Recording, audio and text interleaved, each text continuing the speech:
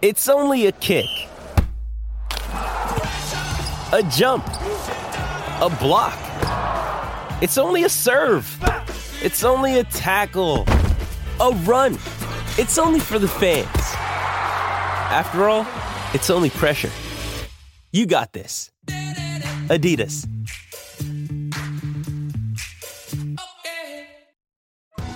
Survivor 46 is here, and so is On Fire, the only official Survivor podcast, and we have a twist this season.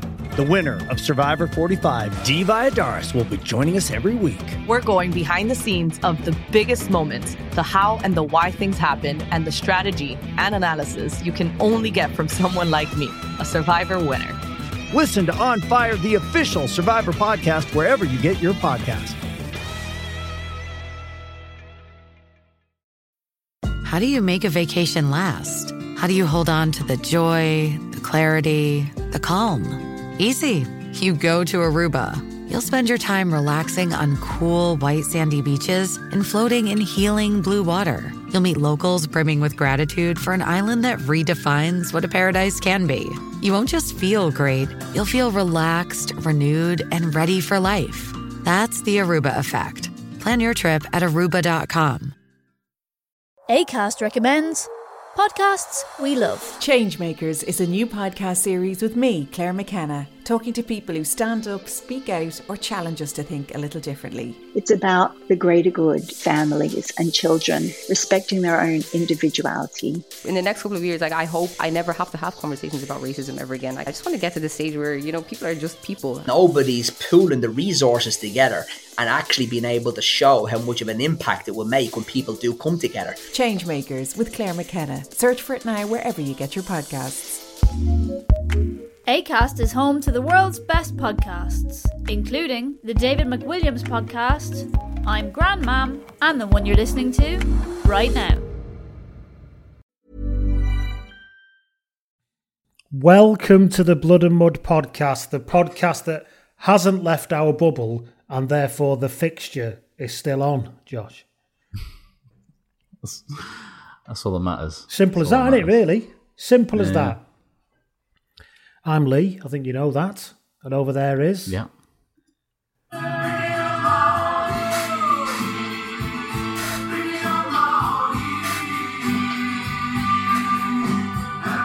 The noise you can hear is Josh's chair creaking as he dances, which is a wonderful vision.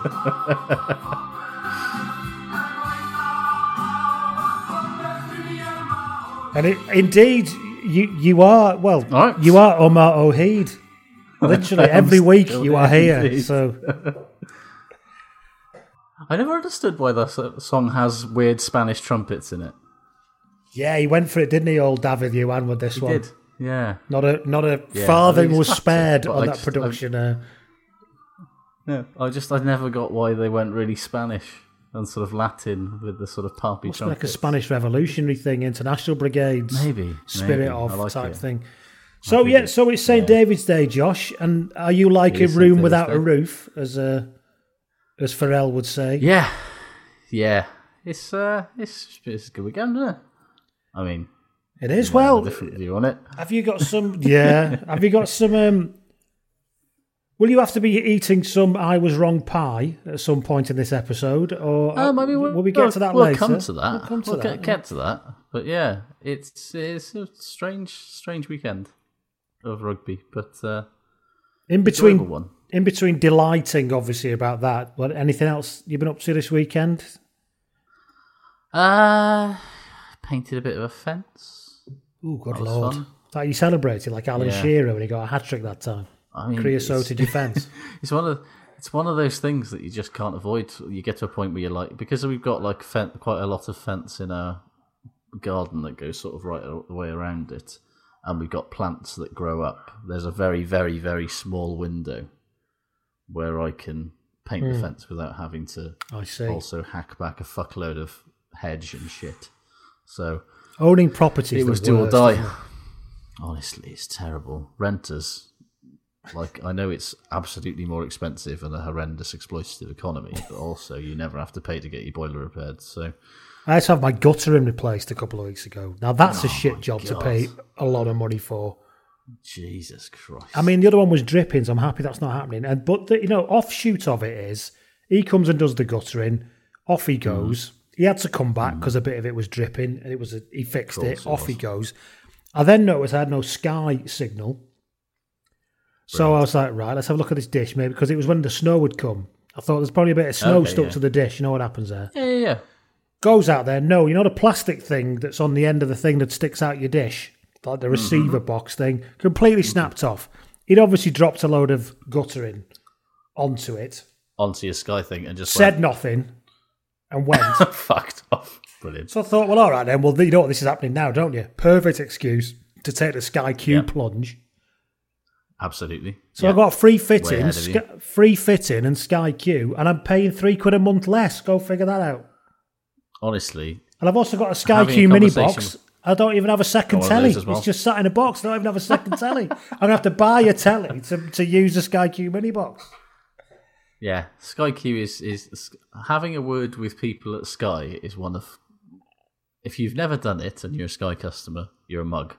Because honestly, don't believe all that gold VIP discount thing in the app. That's absolute bollocks. No, just get somebody on the phone and use the word unacceptable a lot, and and threaten to leave and see what happens. So then I turned Sky Q on. I'm not going to lie to you. The menu's taking a bit of getting used to. I'm very programmed for the Sky Plus menu. Yeah. However, the on-demand section suggested to me the TV series V from the 80s. Oh, yes. With the spoiler alert, the lizards and that. Yes. Which I'm sure is where all this started, about lizards taking over the world. It probably is, actually. So I've been... Who knows? Yeah. Working my way through that. Didn't they do a remake of that? They did a spin-off in 2009, like Viz, the next chapter of this stuff, it was called. It had from Homeland and Firefly and various other things. I've not watched that because I don't like new things. Morena Baccarin, she's very attractive, hence why I know what she's in. So I was watching. I mean, it is so 80s. It's fucking hilarious. Like all the aliens have like shoulder pads. There was one scene where a woman had a dressing gown on with shoulder pads in the dressing gown. Amazing. And so many holes in the plot. So many holes. Like, how is this gigantic, super powerful alien race only got 2 people defending this massive armory that they've got? Honestly, it's amazing. But TV in the 80s, before the era of sort of serialized, like television that was, had story arcs, like a fucking comic book or a whatever. Like, you could just do it. Just make it, it doesn't matter. And absolutely nothing that happens in this week will have any bearing on what happens next week. No, what's good about this is it's because they were all mini-series, so every episode's an hour and 46 minutes long. Oof. So you got the original series, that's like fucking nearly 4 hours worth. You then go on to V, The Final Conflict, 3 nearly 2-hour episodes, because they were on like 2 hours a night, 3 nights on the bounce back in the day. And I tell you who's the main guy in it, the main heartthrob in it, Mark with a C, Singer. Do you remember Mark Singer? He was in Beastmaster. He is the shittest 80s heartthrob you've ever come across in your life. It's hilariously bad. Yes, he was in... I saw him in something quite recently, but I can't remember what it was. And I was like, fucking hell. It's been a while since I've seen him. So I'll level with you, he's not leading man material anymore. He wasn't then. It's bizarre. He's got half a sken. It's true. A sken is a northwest word, a Lancashire word for a cross-eye. So he's got half a sken. Terrible barnet. Jeans far too tight. Yeah, his barnet is still awful. His barnet is the same as it was in the 80s. Hair over the ears. Except it's kind of much, much, much thinner. But so while we're doing a bit of nostalgia, and I've got a guttering man with no conscience to thank for that, because I would never have done that without it. So that was my weekend beyond the rugby. I was working, of course, did The Guardian on the Saturday. Yeah. So that was all right. I had to watch that. I had to write about how, in great detail, about how England were getting humiliated. So, I mean, sounds fun. Yeah. At least to get paid. So, exactly, yeah. If you want to get in touch with us and share your guttering related 80s nostalgia dives, then you can go in touch with me at bloodandmud@bloodandmud.com. And Josh, you are? At Josh Gardner at RugbyShirtWatch, RugbyShirtWatch.com. That's about it. Yeah, we're on Acast and all that, and Apple and other places, and loads. Do people still use just one? I've found myself having podcasts, I don't know why, spread across 3 different podcast providers. I listen to some on Spotify, some on Pocket Casts, some on, I haven't got Apple, some on Acast. And I think it's all based on how the link got sent to me by somebody who suggested it. And I can't go back. That's interesting. Yeah, because all mine are sort of, you're Apple, aren't you? It's homogenised. Yeah, all of my stuff has been homogenised into. Although there's the only stuff that I listen to on Spotify is the stuff what is exclusive to Spotify. Have you listened to the Barack Obama and Bruce Springsteen one? Not yet, although it is extremely up my strasser. It's a little bit cringy in parts. There's bits in it where the music starts playing in the background while they're talking and stuff. But it's good, and it is a bit of that kind of. There's a lot of bromance between leading American men, which I'm here for. Listen to it all. Obviously, it's worth a listen. Yeah. It's worth a listen. We're also on patreon.com/bloodandmud, where you can get yourself a membership and get extra stuff. I do apologise. 2 weeks ago, I said I'd put the shortlist up for voting on the team of the 90s centre. Now, I'm not lying to you, right, listeners? I wrote that post, I compiled the poll, and it's never been posted. I think I walked away from it. You know that thing in work sometimes where you write an email and you think you've sent it at 9 o'clock in the morning, then you find it open in a window at 5:30 at night. Yeah, I think I've done that, but not got to the 5:30 at night bit. So I do apologise. We will get that sorted this week and get a date sorted because we've been a bit slack on the old Patreon content. I'm not going to lie to you. We have a little bit. So we thank you for sticking around. I did do a Rugby Life interview with a lovely guy called James Stafford yesterday, so that'll be going out. He's written a book on the history of Welsh rugby. Lovely bloke, very interesting chat. So that'll be going out soon. But we will get a team of the 90s on the go again. I'm just filling time now because we've got no VIPs this week. Or at least I don't think we have. If you've signed up and I've not noticed, it might have slipped through the net. Yeah, you might have one of those who's up sometimes when the people up their contribution, the notification's not so good. Yeah. So please just let me know. Some people have suggested on the weeks where we've got nobody, could we go back into the kind of original gangster lineup and pick one of them for the name treatment? But I'll be honest. Yeah, we probably could do. We could do that, but there's only so much imagination me and you have got. If we're having to go backwards. I was going to say, you can probably tell, listeners, that, we're starting to run out of a little bit of steam. It's becoming scrapings now. Scrapings. We've done a lot of this now.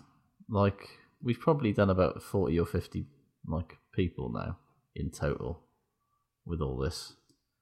Yeah. It's quite hard to do 40 or 50 funny things, I know this is a bit, that are basically the same thing. It's absolutely a fucking first world problem whinge, but I'm just saying, we're maybe. So I think you should keep going just to see how desperately bad we can get. Maybe we can end up like The Simpsons are now. Where it's just generally a bit shit, but we'll just keep going anyway.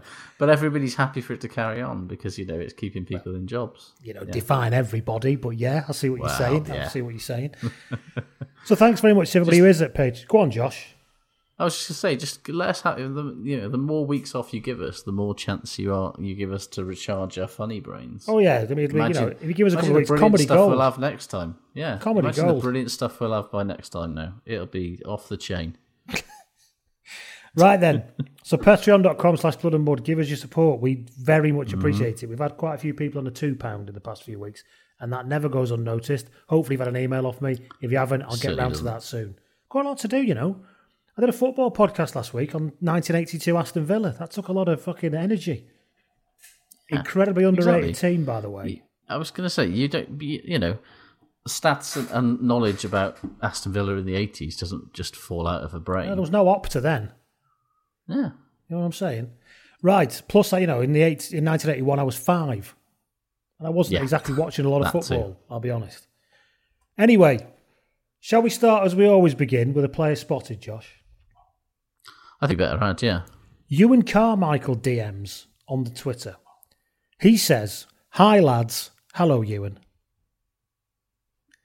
I have a tale of a reverse player spotted similar to Alex last week. I like these complex ones. These Inception-style player spotters. I like it. I'm into it. I'm absolutely here for it. As a Scottish fan of a certain vintage, I remember Brian Redpath's Twilight at international level, so I was excited to see his son playing for us this season. Listening to Cameron in an interview talk about his childhood in France and England. He was born in France, Cameron Redpath. Could have played for France as well. Could have had leprosy now if he'd taken that option. Listening to his interview about childhood in France and England as a result of his dad's job made me wonder, what is Brian up to these days? Ewan was wondering. Yeah, what is Brian up to these days?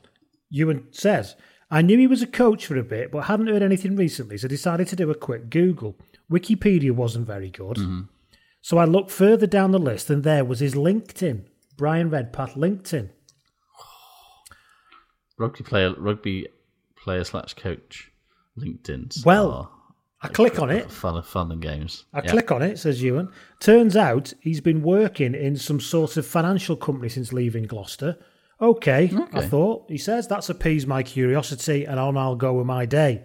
2 minutes later, I get a notification, somebody has viewed your profile. Uh-oh. I click on it, and Brian Redpath have viewed my LinkedIn profile, says Ewan.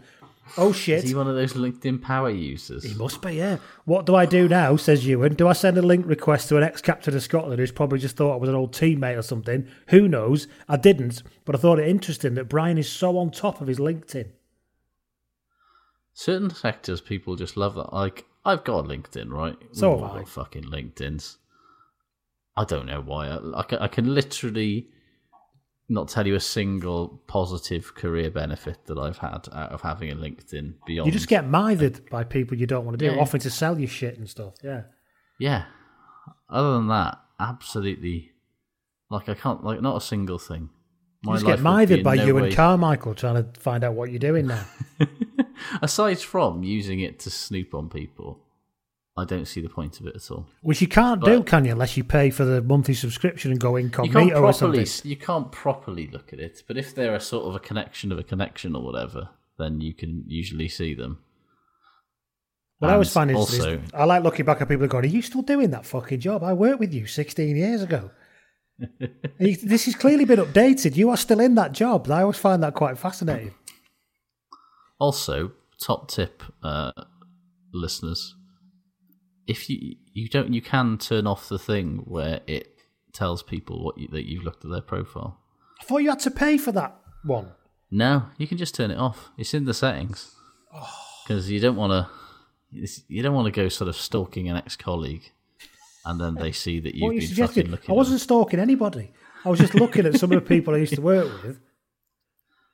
I'm just speaking it from my, perspective and my experience. If you're saying, "What's that fucking prick doing now?" Oh God! Can you add new skills to people you don't like? Being a twat, passive aggressive office behaviour. I endorse that skill.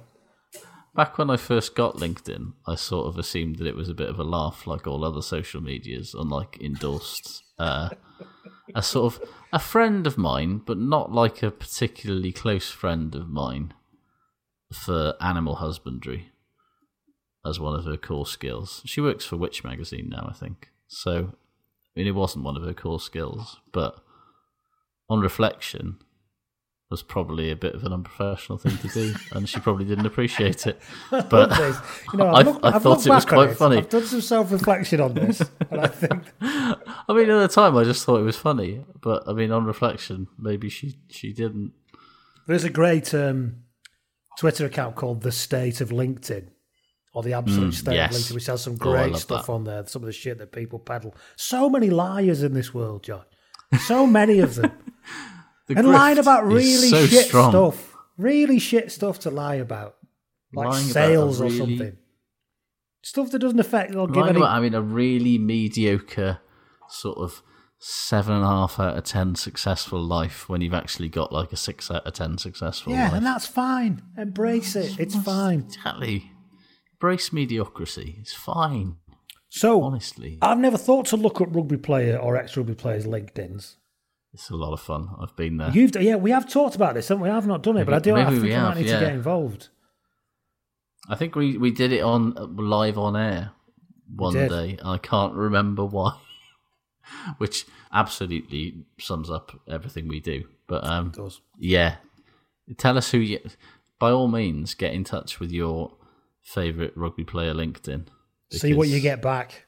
See if they view your profile. I mean, he works for a financial company, Brian Redpath. He was probably trying to see if UN was solvent enough to make a sales approach. 100%, yeah. He was looking, he probably uses LinkedIn in the way that people, those power users on LinkedIn do to try and get clients and shit. Whereas I just, people keep telling me how important LinkedIn is, and it just is. I think is it only in certain sectors? Do you think? I think it must be in certain. It's very important if you're in recruitment, I'm guessing. Yeah, but imagine being in that. Recruitment. Don't even. So thank you very much, Ewan. If you've got any, if you've got any of these really odd ones where people text you thinking that you're somebody else, like last week, or random LinkedIn sort of reverse follow backs or something, whatever you want to call that, I don't know. Yeah. Then get in touch. Now, we have had a discussion in the past few weeks, Josh, about rugby journeyman and who the ultimate rugby journeyman is, and people have been suggesting a few, haven't they? Yes. Now, we've said you've got to divide the length of the career by the number of clubs to get the journeyman percentage or the journeyman rating. Yes. The nearer to one you are, that's a hell of a journeyman because that's one club per year, basically. If you're over one, you are a despicable person who nobody can stand to have around. But just say something about your character. Chris Ashton's getting it. If not for some long stints at Saracens and Northampton early in his career, Chris Ashton would be edging into that. He would, wouldn't he? Jack Hurst gets in touch because he spotted this one. He said, I'm suggesting Wendile Mjikevu, who has a journeyman rating of 0.91. He's currently at Toulouse. He's got a journeyman rating of 0.91, including a period mid-career with an amateur team and 4 teams between 2016 and 2017. I mean, that's just... So let me read it. He started his career in 2010. He played for 10 appearances for the Lions, 4 appearances for the Golden Lions 15s, 6 for the Sharks, 36 at Perpignan, 13 for the Sharks, 11 for the Southern Kings, 3 for the Sharks again, 3 for Eastern Province Kings. I love it when they play for several teams a couple of times over. It's like, oh well, should we just get back? And then weirdly out of nowhere, gets signed by Toulouse and has made 12 appearances for them and scored 20 points. I mean, it just shows that anybody can sort of slot into that Toulouse team if you need to. What was it about the Toulouse scout that looked at this man and thought, is he the Aled Brew of the top 14? He can but dream of such an accolade. What am I thinking of? I mean, he does seem to be having a late career renaissance, though. So, Chris Ashton, by the way, has only got a journeyman score of 2.33. 2.33, that's massive. You calculated that wrong. Oh, a journeyman score, Chris Ashton? Yeah. Yes, because he's only had 6 clubs in 13 years. Just feels like he's been... Oh, I've got it the wrong way around then. You have to do number of clubs divided by the length of the career. Oh, sorry. Number of clubs divided by length of career. Right. Okay, then. So his score is 0.43. Yeah, absolutely bog standard journeyman percentile is that. So if you can think of anybody who can beat... I can't remember his name now. Wendile Mjikevu, Toulouse winger for a journeyman rating, then get in touch. Don't make Josh's mistake by calculating it wrong. Think about it, work it through, check your work, and then email us. Yeah, understand the formula. Don't make my mistakes. Josh is a music journalist. He doesn't have to do maths much. Yeah, I don't have to worry about maths. None of us have to do maths. We've all got calculators on our Apart phones. from trying to maybe, work out the trajectory of how long the career will last for. Yes. Yeah, maybe. Acast recommends Podcasts we love. Changemakers is a new podcast series with me, Claire McKenna, talking to people who stand up, speak out, or challenge us to think a little differently. It's about the greater good, families and children respecting their own individuality. In the next couple of years, I hope I never have to have conversations about racism ever again. I just want to get to the stage where, people are just people. Nobody's pooling the resources together and actually being able to show how much of an impact it will make when people do come together. Changemakers with Claire McKenna. Search for it now wherever you get your podcasts.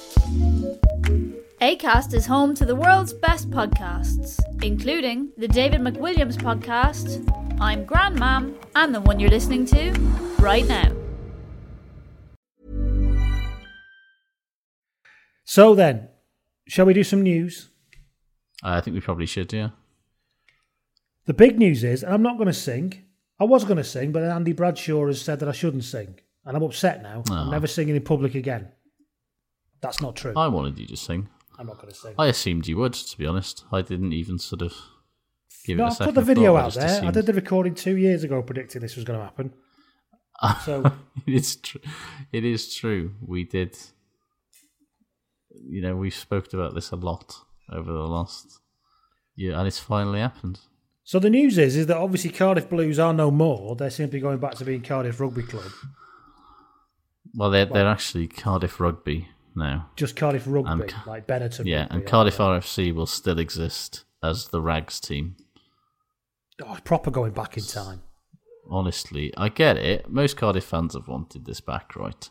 But more than anything, it just feels like a desperate attempt to sort of attract the 40-something fans who the Blues think don't like watching rugby because they're not called Cardiff anymore and have been alienated by this somehow. I don't think anybody... I think it's mainly just the people who are there want it to be back to Cardiff. And fair enough. I suppose if that's what the members want, I suppose. They've got a big membership, Cardiff, haven't they? So. Yeah, the Cardiff Athletic Club, who obviously own the ground and exerted an inordinate amount of power over Cardiff Blues, the entity, have sort of wanted this to happen for a while. So, they get their wish. And it kind of confirms what everybody always knew anyway, was that Cardiff don't give a fuck about being a region, and they don't represent the valleys. It never has been, it never will be, and this formalises it finally once and for all. And it's not really a problem, is it? Does Cardiff City represent the valleys? No. If the issue is that I have is that, and that I know that is that they are still going to be responsible for administering rugby, and being the sort of top of the spout, I guess, for, every all sort of that area, yeah. All of that area, while actively saying that they are just a Cardiff club. And, that doesn't make any difference with... You can argue that, Cardiff City are happy to, nobody from the Valleys gives a fuck about somebody going and playing for Cardiff City if they're from fucking Ponty or the Rhondda or whatever. But it is different with rugby in Wales, it is a much more localised game. There's a lot more local clubs. And, let's face it, a lot of that Blues squad, Jared Evans, Thomas Williams, two most important examples, you could argue. Both, come from Ponty and... Come from 11 miles up the road. Unbelievable. Yeah, Ponty and Treorchy or whatever. And, at least there was a sort of lip service to the fact that they might in some way be... But I in 2008, right, when I was doing my journalism postgrad, I did a project where I interviewed various people at Ponty and the Blues and at supporters clubs about that relationship between the Blues and the Valleys, which at that point was only about 3 or 4 years old. Yeah. And it was toxic and horrible. But everyone, both at Cardiff and in the various supporters clubs and at Ponty, sort of imagined that, in a decade or so's time, people would have forgotten about that shit. And new fans would have come in and people, kids wouldn't care about these sort of things. And I still think the kids don't give a fuck, frankly.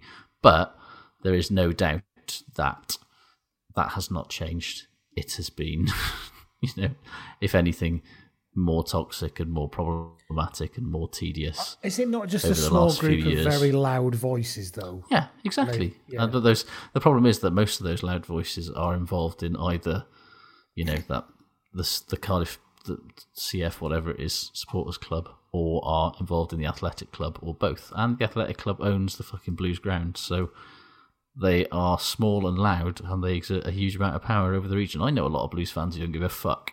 And I know a lot of Blues fans who'll be just really glad for it to go back to Cardiff. And so, yeah, fair play to them. Should they still be also involved with sort of administering rugby in the valleys after this? I don't think so. I think it's probably time to give their, feeder clubs to the Ospreys or the Dragons or somebody else that sort of wants them, and let them just be Cardiff again, if that's what they really want. I think the whole feeder club thing is a nonsense anyway. I mean, what I'm saying is that every club is a feeder club for whoever fancies signing somebody. Exactly. And that's the other side of it. It's the whole notion that, Premiership clubs act as sort of feeder teams to the regions have been kind of kiboshed by the introduction of those regional A teams a couple of years ago anyway, so it kind of doesn't matter. But it's, yeah. But I think your point, underlying your point, is this is a huge announcement to the people that it's a huge announcement to, is the feeling it's exactly that. Yeah, it's a big deal to the people who really cared, and everybody else, it's like, Well, part of me goes, well, I hope it makes you all happy. Because to be honest, from a kind of, for that certain type of people from up the valleys who hate it all anyway, it doesn't really matter what the fuck it's called. They're fighting a battle for something completely different. They want to. They don't want to be. I don't want to come. I don't want to come across whatever it's called. I don't want to come across as Owen here. I don't give a fuck. I don't really care. Yes, but I do think it's. Yeah, it confirms what everybody always knew, and yeah, my mate who is a lifelong Ponty fan just sent me a message that said Cardiff rugby then full stop cunts, which would be as how he's felt all along, because he's an embittered and disenfranchised Ponty fan, and that was never going to change. And I completely I wonder why you're friends with him. I enjoy Birds of a feather and all that. I'm a great friend of the bitter and disenfranchised. You know that. Not a Ponty fan though. But you want to make that point very strongly, don't you? But yeah, that it's been nearly 20 years now. Yeah, it's very clear. Very long time, hasn't it? Yeah, they're just turning around and tearing up 20 years of history, some of the most successful years the Blues, the Cardiff have ever had, just for a branding exercise. You hate to see that. No, I'm kidding. No, but it's not going to change. We're 20 years into it, and the bitterness and the resentment and the hostility and the I will never be a blueness of it from all sides is just as bitter as it was in 2004 and 2005. So, honestly, let's just, it's a conscious uncoupling or whatever it is. They'll both be happier. The only thing that ironically united them is the fact that neither of them wanted it to be called the Blues or have anything to do with it, didn't they? It's funny. Yeah, basically. It was a name that nobody liked. And, yeah, it's these two sides of all of this will be happier apart than they are together, I think. And we'll leave it at that. So, next up in the news, Fabien Galthié went to watch his son play rugby, and that's why there's going to be no tournament now. First of all, yeah, righto, he went to watch his fucking son play rugby. That's why this has happened. Do you remember when? Remember the Costa Concordia when that fucking sunk? Yes. And that captain who seemed like the biggest twat on the earth. Then we heard that he basically pushed women and children out of the way to get on a lifeboat. Yeah, and it was the least surprising thing ever. When he said to him, what happened? He said, I didn't mean to. I was trying to help the children on. And then I fell into the lifeboat and landed on my back and couldn't get up in time before the lifeboat was dispatched. It is just this has got serious Costa Concordia captain vibes about this. Also, I'll tell you what else does is France players going to go and get some waffles on the morning of the game against Italy in Rome, which just I mean, that's the thing. It's not just, you know, the head coach disappears for reasons that I'm sure are totally innocent and are just about wanting to go and see his son play rugby, which he definitely couldn't have done on telly. I'm sure it's just that. That's bad enough. But then you've got players also just going, should we go for breakfast, lads? I mean, Petit déjeuner. Oh, la COVID. No, petit déjeuner. Do you think that France stay in a hotel where the staff will not make them waffles? I mean, and if so, we live in a Deliveroo age. Yeah. Could they not have got them busting? You know, how good are these waffles that it's worth breaking quarantine for? You know, and I've been on holiday. I like a waffle as much. If the Italians could charge you 50 quid to deliver it, they'll do it. Absolutely. Also, Italians not famous for their waffles. No. If they were playing Belgium, I'd say, fucking hell, lads, crack on. Belgian waffles are great. But the 11% Italians, beer and Belgian waffles to my room, please. Is it, was it that their French team weren't allowed to have waffles because it's bad for them, so they snuck out and went and got waffles? Because that's even worse. It's just, there's so much.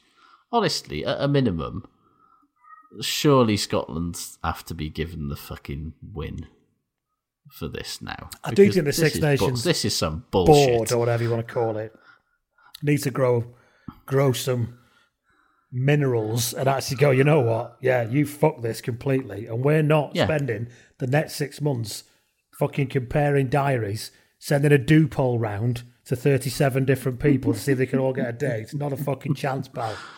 What's the thing? Their initial suggested time was fucking the week before the week of the first Lions tour game.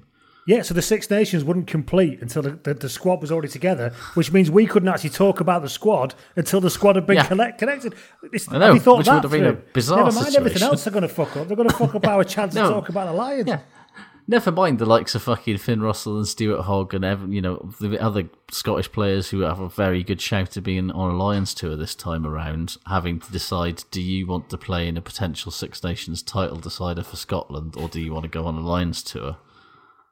It was just absurd. You have to feel like they're just kicking the can down the road for as long as they can before. Boris Johnson with his lockdowns, and I'll just wait until I absolutely cannot have any other reason to say it has to happen. That's what I want to do with this game, isn't it? I feel like they want to wait until France-Wales has happened now. Because if Wales beat France, then they could just be like, fuck it, we'll play it whenever, lads. Doesn't really matter. But if France beat Wales, then it's a problem. And France-Wales is the last game of the tournament. It's a long way to go before you're saying you're not going to rearrange something, isn't it? That's the thing. They can say that they're looking for dates, but I ultimately think the date will be decided dependent on if Wales beat France and France therefore aren't going to win the title, then fuck it, you can just put it in, sometime in June and it doesn't really matter and it's kind of a meaningless game. Whereas if it's France-Scotland and the winner will win the title or potentially win a Grand Slam, then they're going to have to get it fucking done sooner rather than later, aren't they? As you say, they're putting it off in the hope that Wales make their lives easier. Yes. It's basically what it is. But, as you say, they just fucking grow a pair. Just give, you fucked this. I think the flip side of it also is that they are waiting for the French government to complete their independent investigation into all this. Because it could be that the French government does the Six Nations job for them and withdraws France from the tournament. Here's a question for you. Is Bernard Laporte now officially the biggest cunt in rugby? He's up there, isn't he? He's really up there, isn't he? All that stuff in L'Équipe this week about how he was, gagging the players and staff and telling them that whatever happens, there's no way that Galtier will be sacked. And sowing discord among the squad and everything. Huge discord amongst the squad and everybody, and there's loads of, mistrust and suspicion and factions. And seriously, if his arrogance and stupidity has ruined this generation of French players after having already ruined the last generation of French players, I mean, honest, and yet somehow, and also indulging in some extremely dubious shit that he has yet to have had his day in court about, regarding the 2023 Rugby World Cup and his dealings with Mohamed Al-Trad. If he somehow just continues on in all of this, I can only just assume that that bald head is just actually made of Teflon. It's the only explanation. It's incredible, isn't it? Well, it's the political connections that man must have. It doesn't even. You can't even start to get into it, can you? They sent fucking Sarkozy to prison today. Like, or not. Or not. Well, you say, well, this is deserving of prison, Nicolas. However, don't worry, you won't be going. Yeah, you can just stay in for a couple of years. All right. Yeah. But Sarkozy getting time already served during the lockdown. That's convenient, isn't it? Sarkozy getting fucking banged to rights, sent down for dodgy shit. The president of the whole fucking country gets done, but somehow Bernard Laporte just sails through.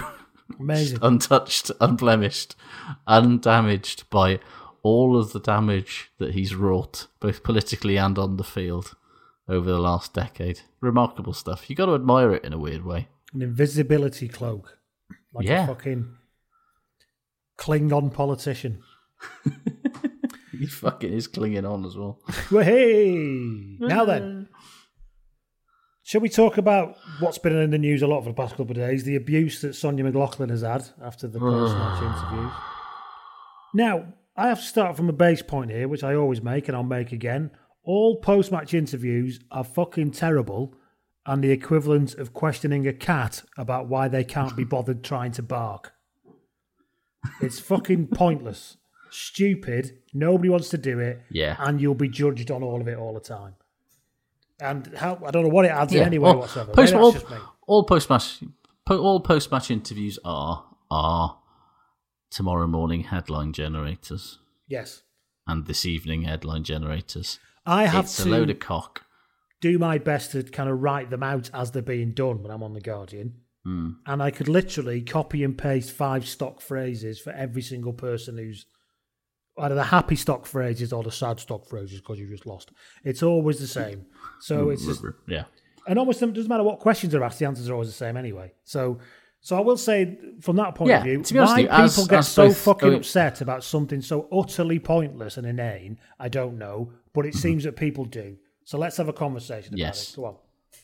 Let's. I mean, proof of that is, the answers that both Owen Farrell and Alan Wynne-Jones gave to Sonia McLaughlin after that game, where she was, her line of questioning with both players was pretty over the line, I thought, to just what do you expect him to say to these things now? There's leading questions and then there's just going, well, I think this is wrong. You must agree with me, don't you? Paxman level sort of badgering. And I know she's there to do a job and she will say that she's there to ask the difficult questions. But as they both demonstrated, you're never going to get a genuine answer out of that. You're just going to get a slightly more terse and slightly more spiky version of the same generic bollocks.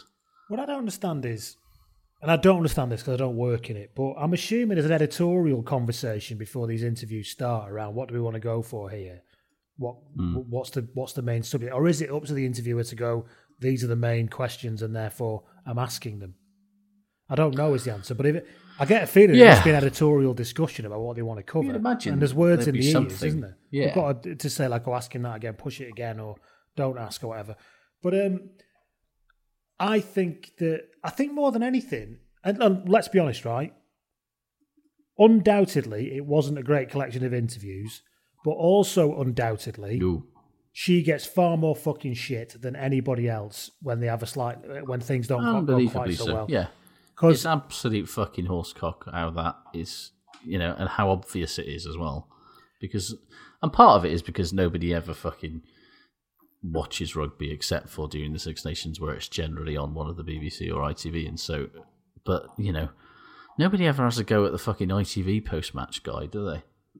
No, and nobody has a go at Jiffy's continuingly inexplicable fucking career, do they? You know what I mean? Nobody's asking him and calling him all kinds of shit. There's one thing that I have a fucking issue with about BBC, you know, Six Nations broadcasting. It's pretty much everything but, you know, Sonia McLaughlin would be at the back of the queue. Yeah, she's a footnote in the problem, in the list of things that I would yeet into the fucking sun. It's so bad. Like, honestly, the state of BBC's entire punditry and broadcast team is a fucking shambles. They're so complacent. Like, just to a man, clueless, fucking poorly prepared, hot take munching dickheads. With the exception, it must be said, of Sam Warburton, who is very good, but when he's on the BBC, you can tell that he's surrounded by so much stupidity that he feels awkward telling everyone how wrong they are. So he just drifts into the sort of banal bollocks that he doesn't do when he's on BT.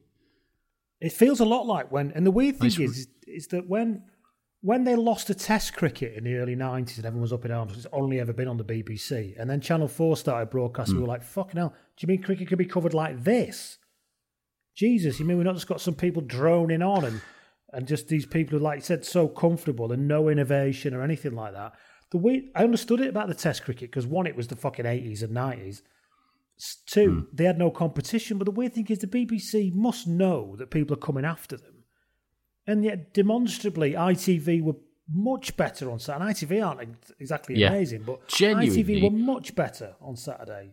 Genuinely, ITV, like, I've noticed it more this Six Nations, I think.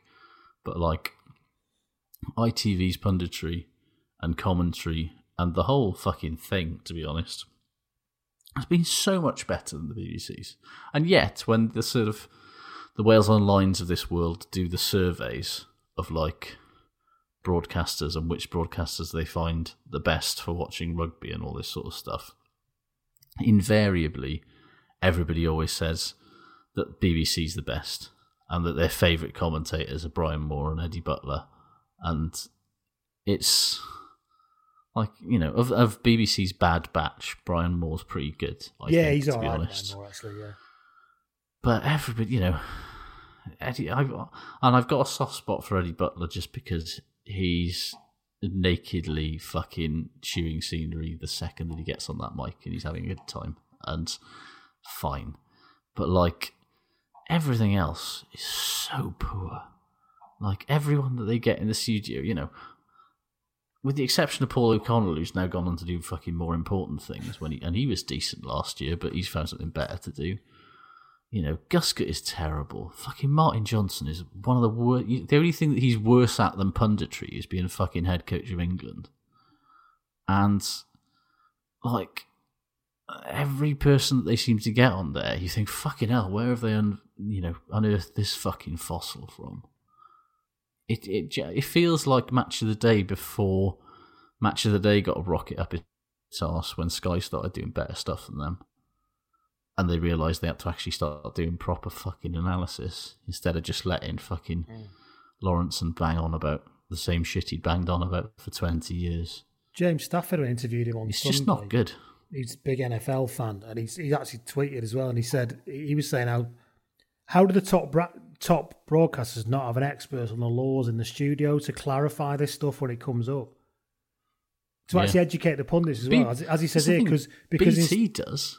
Because he said instead you get pundits guessing, and then the public takes a cue from their guesses, and then that's what dominates the conversation for the next 24 hours. Yeah. The problem is, though, if you made that suggestion to the BBC now, they just have Nigel Owens. A man who, by his own admission, has never read the rules of rugby and just picked it up as he went along. And, you know, he was a very good ref in his day, so, he is a testament to learning through doing, but at the same time... No, but I don't think that's true. I think he's lying through his teeth about this. Absolutely lying through his teeth about it. because it suits his brand as being this is who I am, and I don't really think about it too much. I just live rugby and feel rugby and let it He's work rugby's around jazz referee. And yeah, basically, yeah. I just freestyle it. You must be like Bruce Lee. You must be like water when you're refereeing rugby. You know, it's just all fucking nonsense. Of course you read, because you have to sit some fucking exams, don't you? You prick. Do you know what I mean? Stop lying and treating us all like idiots. Think how many fucking PowerPoint presentations on law interpretations he must have had to have sat through. It's just quite. But you know, he is a man that doesn't. You know, even if he has looked at the rules and he's exaggerating, he's a man that doesn't really care about the rule book. And but he's the expert that they get in, like, because BT do this occasionally, but they get Wayne Barnes in, and Wayne Barnes fucking knows his shit and is a lawyer. So he generally gives you a very reasoned argument one way or the other. Do you know what, though? I would rather have Nigel doing that than whatever the blue fuck that fucking chat between him and Jiffy was at half-time on Saturday. That was fucking horrific. Why do they keep going to his farm every week? Scott Quinnell was there 2 weeks ago. It's because, and like, the reason that they said for having it on there, which was LGBT, I noticed they missed the Q and the plus, awareness month, and fine, but like, I don't know, it's like, it feels there are more gay rugby players and there are more gay people in rugby than Nigel fucking Owens, and it felt really kind of like tokenistic and a bit sort of just half-assed, that they go, oh, we're supposed to think about the gays and that this month. Should we just get Jiffy to go and interview Nige about that time that he literally came out of a closet on his television program? Yeah. And they're genuine. But none of it should be compromising the hashtag banter. Yeah, no matter what you do, the banter is the most important thing. People who come into rugby and say you shouldn't be saying that about people don't understand the banter. Nigel said so. They don't understand the hashtag bans. So. See, the thing is, if it was Nige and, you know, somebody significantly younger than him and who was also, you know, LGBT on, you know, on the other side, instead of fucking Jiffy. What the fuck is Jiffy doing there? Honestly. Like, Levi Davis is the obvious one, isn't he? Well, Levi Davis, you know, or, what's his face? Eleanor Snowsill, the Wales women's player who sort of publicly came out as being gay, like, earlier this season, and who is very good on camera and is genuinely excellent. You know, I kind of feel like those sorts of people might have challenged some of the fucking nonsense that he was coming out with, because he's never, you know, he exists in a bubble of the fact that he was already the most famous, you know, one of the most famous people in Welsh rugby and the most famous referee in the world when he decided to come out. So he was insulated from so much of that. And I don't know, I felt it was a wasted opportunity. I really did. Even if they got fucking Alfie, I know Alfie works for fucking ITV, and Alfie would probably take a lot of the same points as he would. At least they have very different experiences of the whole thing. And he's very clear that homophobia is still a massive problem. Yeah, and that's the other thing, is that Alfie doesn't fucking excuse the constant homophobia that is ever present in life and rugby. It's, yeah. Yeah, but awful. And please just stop featuring him all the time. Yeah. I know he's kind of, you know, saleable and, you know, and is a decent broadcaster and all that stuff. But honestly... He's turning into a mascot, which is kind of not good. It's good for him. But yeah, you know, it's good for him. It's good for his fucking bank balance, yeah. Any more news? The whole thing. Yes, Billy Holland is retiring. Absolute contender for the You're So Club 15. Yeah. Is the Munster Hall lock. of Fame. 40 14 years at Munster, 241 appearances, 1 Ireland cap. Brilliant. Against Canada. It's against all there. Canada. That's the best part. He's perfect. hitting every single point of what you want from a Yourso Club Hall of Fame member. And, classic, just an honest, hard-working pro. Yes. Not the most physically talented, just a grafter. The kind of people the only who other win news wars. is... Yeah, exactly. The kind of people that you want standing next to you. You're not in a sort of international team, but, certainly a Just club generally, level. when you go shopping, everything. Yeah. A reassuring presence. Big lad. The last thing, though... the Ospreys have hired a man called Nick Garcia, who sounds like he's a con man from The Simpsons. Yes. But apparently he's their new CEO. I have no idea, but apparently he used to be a director at Man City, which he's probably better at running a sports team than Andrew Milwood is. So you'd have to I'm think going to so. take it as a although positive. It depends what period of Man City he was running, because no, he was running the good. He was basically in charge of the whole. You know how Man City have all those like feeder clubs, like in Melbourne and America, New York and City and all that. New York City and Melbourne City and various other ones. He was in charge of that whole thing. Yeah, he seems. Didn't come cheap. I was going to say he seems extremely overqualified. You to have be to think he may be left under a cloud that nobody wants to talk about. He's had to come and hide away in South Wales. But yeah, this is part of this. The new owners who came in last year, sort of transforming the business from top to bottom. And yeah, he's going to be responsible for. There was a lot of talk of franchises in his the announcement, so I think that they're going to do that thing. Remember when Saracens a couple of years ago just like sort of had all these feeder clubs all over the place, and they like had Seattle Saracens and they had Timisoara Saracens and all that. I kind of feel like that's where we're going, and I mean, yeah. You have to assume his networking skills are better than Kingsley Jones, obviously. Probably. He's only 45 and he looks like somebody sort of stuck Barry Hearn in a sort of squidging machine and made him slightly sort of longer of face. That's how I'd describe him. Does he look like he takes a lot of cocaine? Flinty little eyes. Looks like he definitely has taken a lot of cocaine at some point in his life, even if he doesn't anymore. Yeah. No idea if that's true. Not suggesting it's true. Just absolutely not. What does he say? He says, "I'm truly honoured to have been chosen to lead the Ospreys in this next phase." He didn't say that. No, he didn't. The Ospreys is a pillar of Welsh rugby in the community with an impressive history of success, not recently, and a reputation of innovating to deliver results. All right. What does that mean? What does that mean? Know. Let's apply some fucking. Let's unpick that, shall we? Nick has a proven track record, says James Davis Yandel, who's the bloke who effectively owns the Ospreys now, at the highest levels of professional sport and has built an impressive reputation for innovation. Oh God, there's that word again. This just sounds like a lot of people are getting sacked. I mean, yeah. So Andrew Milwood has been moved. I'm going to kindly say he's made a sideways move to Chief Operating Officer, charged with leading rugby strategy alongside all of the other people they've employed to do that. But I wouldn't be surprised to see him quietly leave the Ospreys at some point in the next 18 months, is what I'm going to say. He's got big managed out of the business energy. Is the reinstatement of the Children's Horror Choir.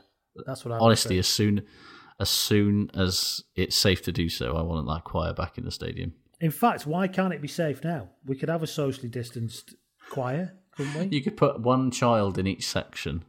Can you imagine and they that? could just sing. Oh, that'd be absolutely fucking... They could sing what's it called, like a canticle.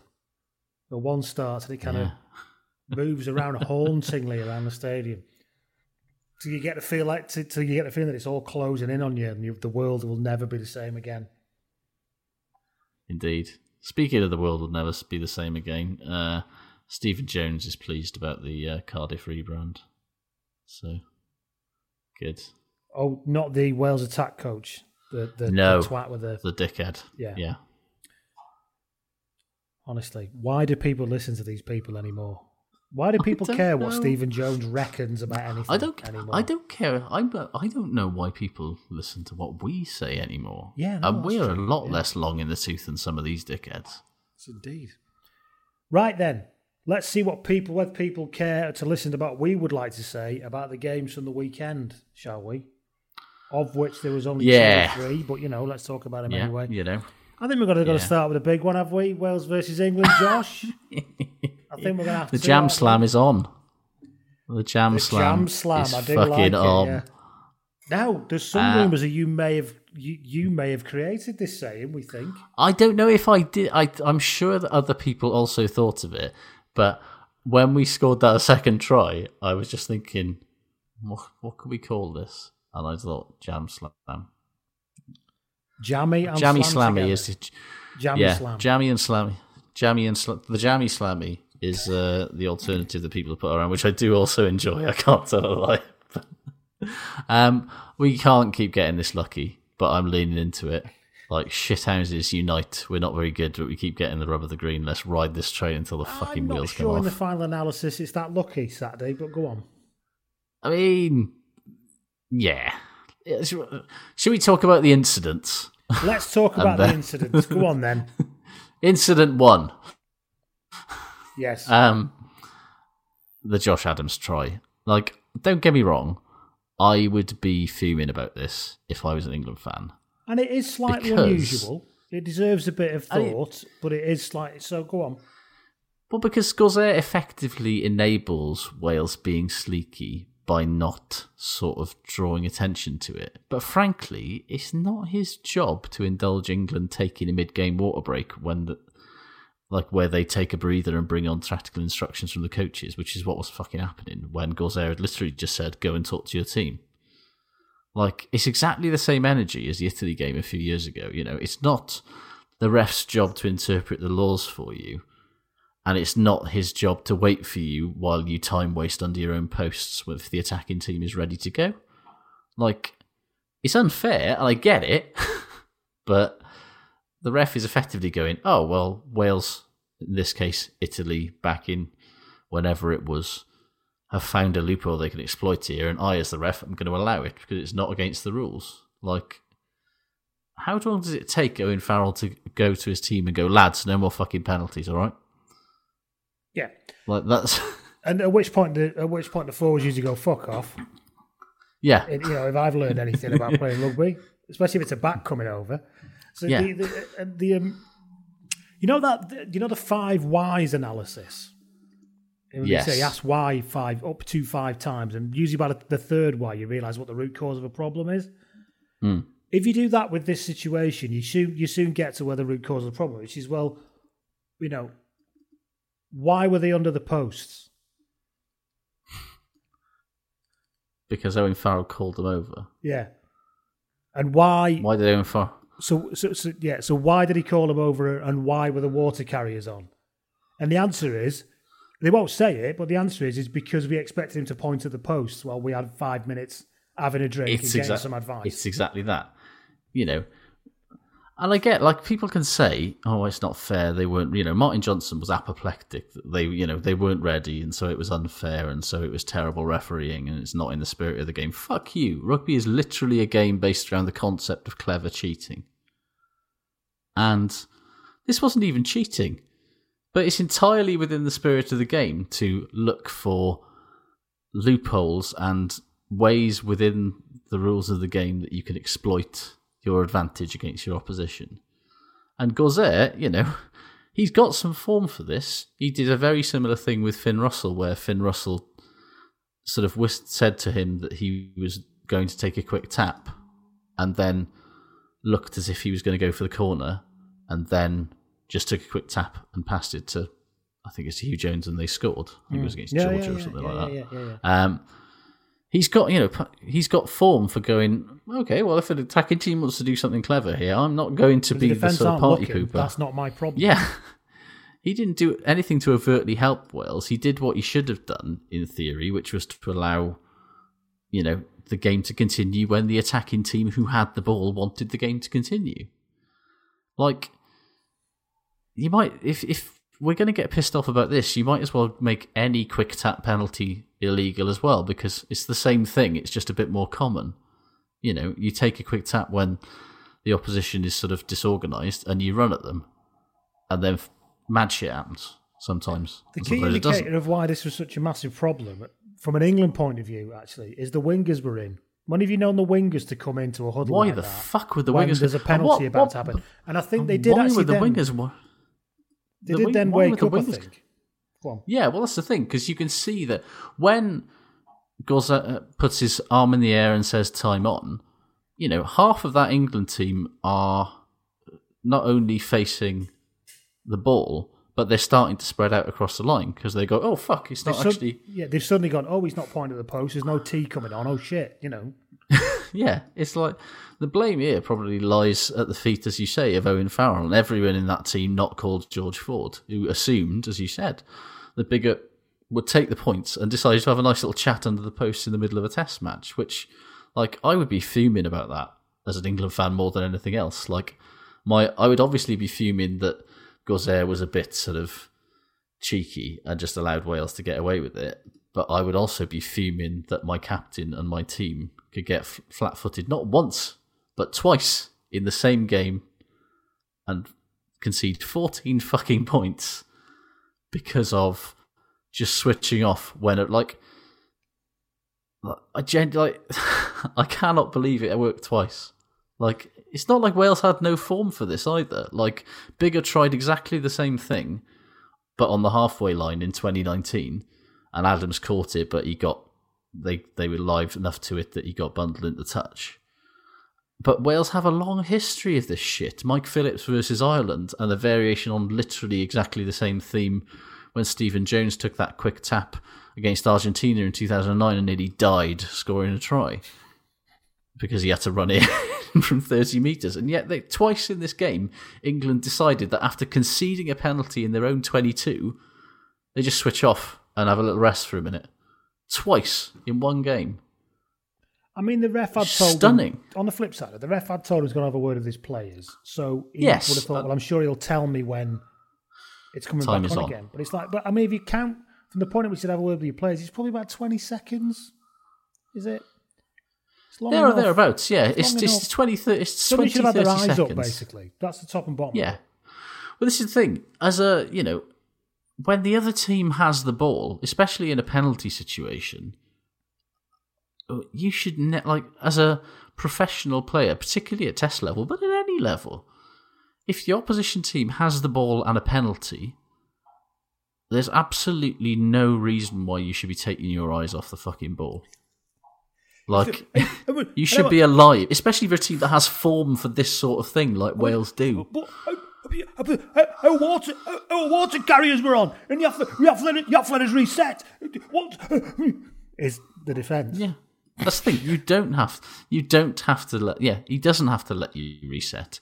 It was your decision to call your fucking wingers in, whereas you could have literally just shouted, "No more penalties, lads." And but the reality is, yeah, exactly, rightly so.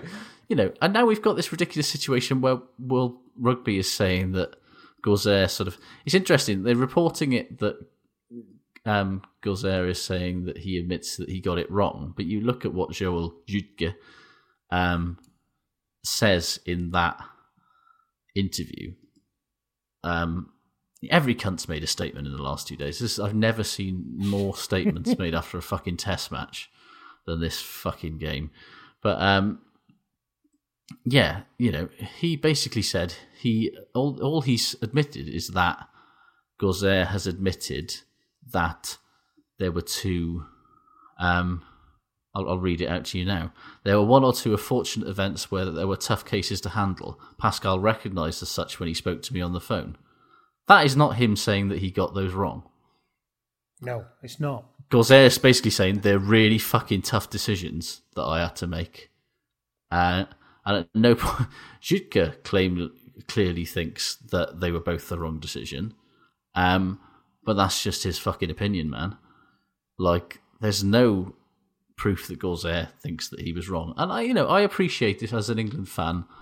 I didn't appreciate how pissy Gauze was with Farrell. But then, frankly, Farrell came up to him with a right fucking strop on. Yeah. And I think in that situation, you're going to get any human being, let alone a fucking test match referee, is not going to be exactly on side with you if you come up fucking screaming the odds and acting all done by. Owen Farrell was angry with himself. That's why he fucking lost his rag. Because he knows that he should have been fucking keeping an eye on Dan Biggar. And I mean, to be honest, if the ref would have said, no, you can't take it yet, I'm going to wait till they're fully aware of what's going on, I'd have accepted that as well. It's one of those brilliant, brilliant, stroke infuriating things about rugby that either thing is probably not wrong. I wouldn't say they're both right, but neither are wrong, if you know what I mean. No. It's that brilliant grey area. They're both allowable that's within the framework of the law. That was fair enough. But ultimately, the fundamental responsibility for defending your own line is with the team defending their own line. Yeah. He is not there to defend you. He is there to just, allow the team to do, the team with the ball has the initiative. It is absolutely, it is the responsibility of the defensive team to respond to that. Yes, it makes no sense. And they'd moved too far away. They'd huddled up too tight. If they were really genuinely thinking the game was still in play or possibly about to be, they would have been 10 metres away. They'd have been fanned out more. There was just a whole problem with it, to be honest. And I don't really see what the issue is. And it is that whole thing that then after the game, all you did then get is the pundits leading on a discussion, like we have, to be fair, but you end up following what's being talked about. But none of the pundits are actually saying, well, to be honest, England weren't really looking. They were stood too far away. Like everything you've just said, the ball was effectively still live until you're told otherwise. Yeah, as soon as the words time on happen, it's... Those wingers should never have been in. The two wingers should have been stood on the touchline until somebody pointed at the post. It's as simple as that. It's not like they were the fucking main offenders in the giving away penalty stakes, is it? Told off for not honestly, Farrell was basically getting his team in for a huddle so the water carrier could come on and tell them what the analysts and Eddie Jones were saying. They could get some fucking tactical information about what they wanted them to do and what they wanted them to exploit or what they wanted them to do, which is absolutely not what that fucking breaking play was for. That breaking play was not an injury, it was not a water break. It was tell your team to stop giving up fucking penalties and then get back on with the game. 15 minutes in, by the way, you're already being told to have a word with your team. We'll come back to that. So we talk about the second one. The incident 2, Electric Boogaloo. It's not a knock-on, went backwards. No, it didn't. It did. Anything like we've it did not go forwards off his hands. He didn't have control. It looked like it went forward off his hands to me. It looks like it goes down and onto his thigh, but I just think you can draw the line where the ball goes, and the ball never makes forward movement from his hands. Like, you can say his hands were moving forward and then they touched the ball, but if that's the case, congratulations, because every single drop kick in history is now a knock-on. Like, the fact is, if it had just gone forward off his hands there, I think it's a knock-on. But because it hits his thigh and goes forward, that's not a knock-on. I think that the law's ambiguous on it, to be honest. Exactly. It says that the ball goes forward, the law is ambiguous. However, I think it is 99 times out of 100 in any other game that is given as a knock-on. I think you probably... I don't know, because of the way that it hits his hip. This is the thing. There's a difference between deliberately dropping something for a kick, which in essence it can go a bit forward, and what is obviously a knock-on, which then just ricochets into your leg. I think that's always been refereed differently. But I think that's the thing. This is the problem where, I completely agree with everybody who says it looks like a knock-on. Because, first look, I was like, well, obviously that's a knock-on. And then on the replays, I was like, oh, well, it doesn't go forward. And that's the letter of the law. And it's not rugby's fault or Pascal Gossair's fault or Louis Rees-Zammit's fault or anyone's fault. It's the laws. And if rugby's going to be so fucking holier than thou about they're not rules, actually, they're the laws of the game, and they are sacrosanct, well then you have to fucking defer to them when you don't like it. Sorry, tough shit. It doesn't matter if it looks like a knock-on and feels like a knock-on, it feels like it should be a knock-on. The letter of the law, that's not a knock-on. It does not go forward off his hands, it goes backwards. And it spaffs off his hip, which is technically the leg, and therefore it's a kick. It's spawny as fuck, and it's dodgy as fuck, and it's I never in a million bajillion years thought that was a fucking try in real time. But fair play to Liam Williams for fucking playing to the whistle. And you keep going. Again, yeah, that's no problem with that. Yeah, you play on, you wait to see what happens. I think there's a crucial difference. He'd given a try on the field as well, so there has to be something, I suppose, really. That is the other thing, is that Gauzer decided that it was it was another quite eccentric decision for Gauzer to sort of to look at that in real time and go, no, I think that didn't go forward. Like, I was very surprised he made that decision. But then you put the burden of the proof on. You have to prove that the ball's gone forward. Is there a reason why I can't award the try? It's very. It's one of those things where rugby makes. Do you know an ass what? of itself. I'm watching it again. Yeah, and I'm sorry to do this, listeners, but I don't think it loses contact with his hand. What, before he kicks? Before it hits his thigh? I think he drags it into his own thigh. Sorry, Yeah, I think you might... Hang on, let me have a look. I know this is crap radio, but... No, I think... You know what? It doesn't. He hasn't got it under control, his hand remains in contact with it. And there is absolutely nothing in the laws about being in control of the ball. Referees talk about it all the time. He says you should hold or place the ball. However, he actually is. I think the ball is in contact with his hand, and he spaffs it onto his own hip. Let me have a look at this. Jesus, you might be right. Fucking hell. Yeah, it doesn't leave contact with his fingertips. Listen to him. He's getting all animated. Oh my god, it's even worse. It's even worse than I thought. You know what? It doesn't actually. It doesn't fucking. It leaves. It's in contact with his hand until it spaffs off his thigh. Because I thought he kind of dragged it the towards letter of himself. law is a kick, and he'd left it. It looked to me like he'd pushed it into his own hip, and it had gone forward into his hip, and then got onto the ground, and that's always ref as a knock on. But actually, looking at it again, I don't think that ball stopped touching his hand. I don't think it does. I don't think it does either. Oh dear. Well, and yet, something else. Every other fucking bell end in the world thinks that it's, they've got opinions about knock-ons. And I agree, because I looked in real time, I looked at that and thought, well, it's got to be a knock-on. Looking at it again, it's not as clear and obvious as I remember, actually. So actually, your point that we just talked about, it was given on the field, so I suppose you've got to find something really obvious to overturn it, and it was marginal, I suppose. Yeah. I mean, I would say that I think Gauzer's got fucking balls of steel to look at that in real time and go, well, I think that's a try. Because fuck me, I'm not sure I would have been going try yes or no in that situation. I think he does love the mischief, doesn't he? He does. Because I get the feeling he likes a bit of the mischief. He fucking loves the chaos, doesn't he? I mean, a friend of mine who's ambivalent towards rugby, he said, I've not seen the rugby on Saturday. He said, I've not seen the rugby. He said, but what I will say is that no sport has much of a future when the referee is the story week after week after week after week. It's very true.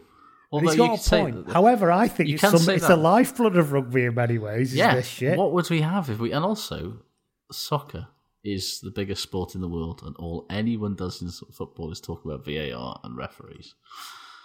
Well, they do now. I think that. Yeah.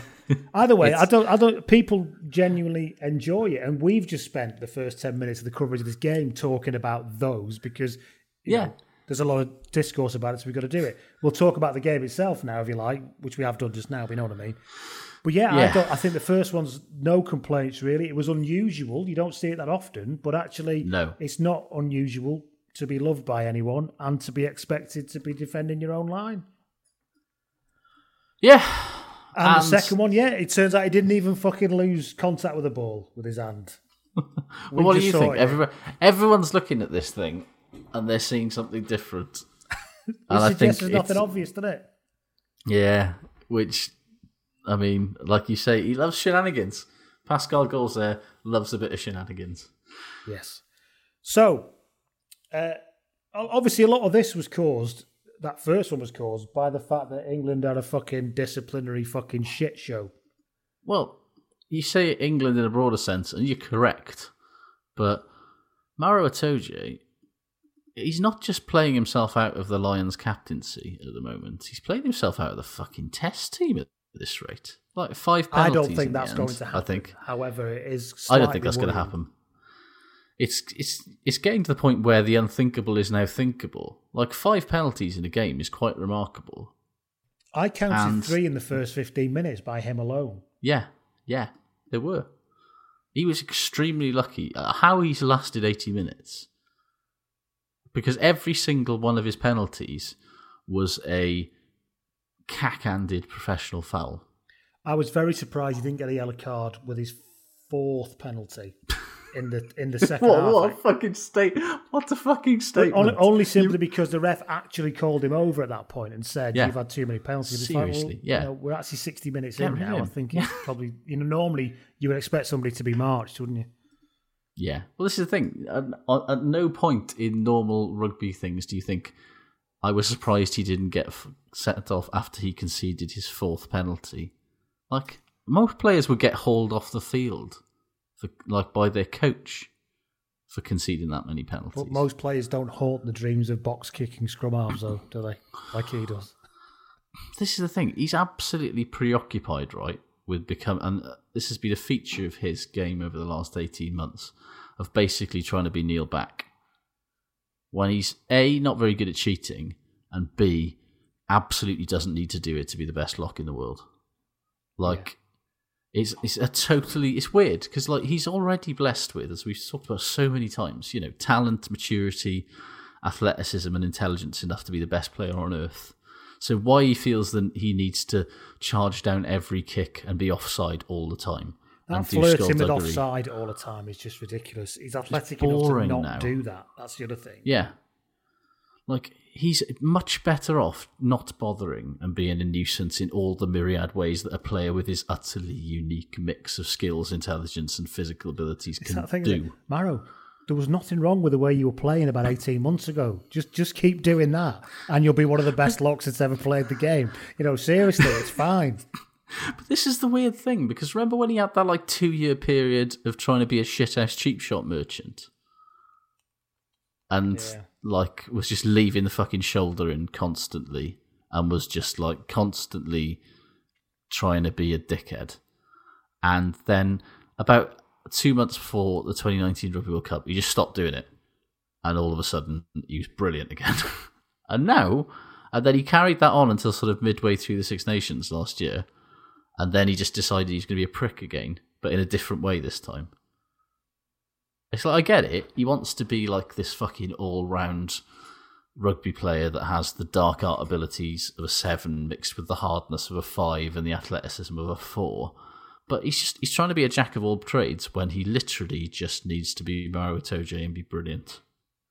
I think giving him the captaincy would solve a lot of this, to be honest. And I think he might be something that needs a review, and I think it's probably time, because I think he's trying to do too much to lead in another way now.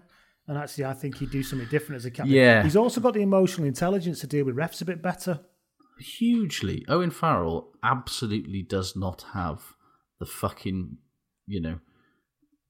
mentality to be England captain, Lions captain, any fucking captain. Because as he demonstrated on Saturday, when something doesn't go his way, he fucking flips his lid.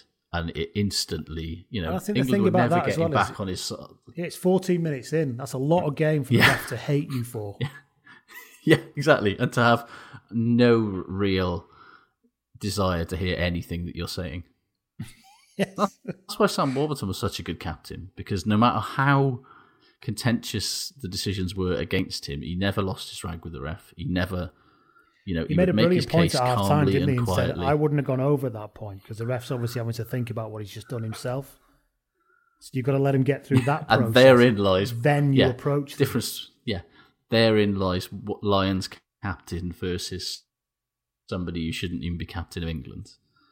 It's actually the thing. It's like, in fact, if you hadn't done that as well, your piss would be off the rolling boil that it's clearly on now if you just gave it 5 seconds. But anyway, back to Itoje. Go on. Yeah, back to Itoje. Eddie's saying that he's being over-refereed at the moment, which is a hilariously Eddie-ish load of shit. The laws are being applied to him, yes, and he's undisciplined and shit at cheating. But I completely agree. Like, if you put the responsibility of captaincy onto Mauro, as you say, he's got the temperament for it, and then it also will probably mitigate a lot of these things where, as you say, he's trying to do too much, because he'd go, well, no, I can't get myself fucking binned for being offside for the third consecutive ruck trying to charge something down. And also, have you noticed that every time that Mauro actually does charge someone down, nothing happens? Like, when have England scored a try off that or got possession back? Because of how he charges them down, because he's trying to charge the 9 down. Charging the 9 down is rarely like that bad a thing, because there's usually somebody behind him that just grabs the ball and fucking covered every one of them. Yeah, the top and bottom of it. You charge a fucking fly off getting down. inside their heads. Ali Price was shaking off his game for about 20 minutes, but then, to be fair, pulled it back. But yeah, because then Wales instantly realised that, like, you just make one of those long, silly caterpillar rucks, and then even Itoje can't reach you. And you charge down the 10. That's a different kettle of fish. And Mauro could do that too. He's got the pace and the athleticism for it. But instead, he's preoccupied with trying to chase down the 9, which is just... So it's just the symptom of...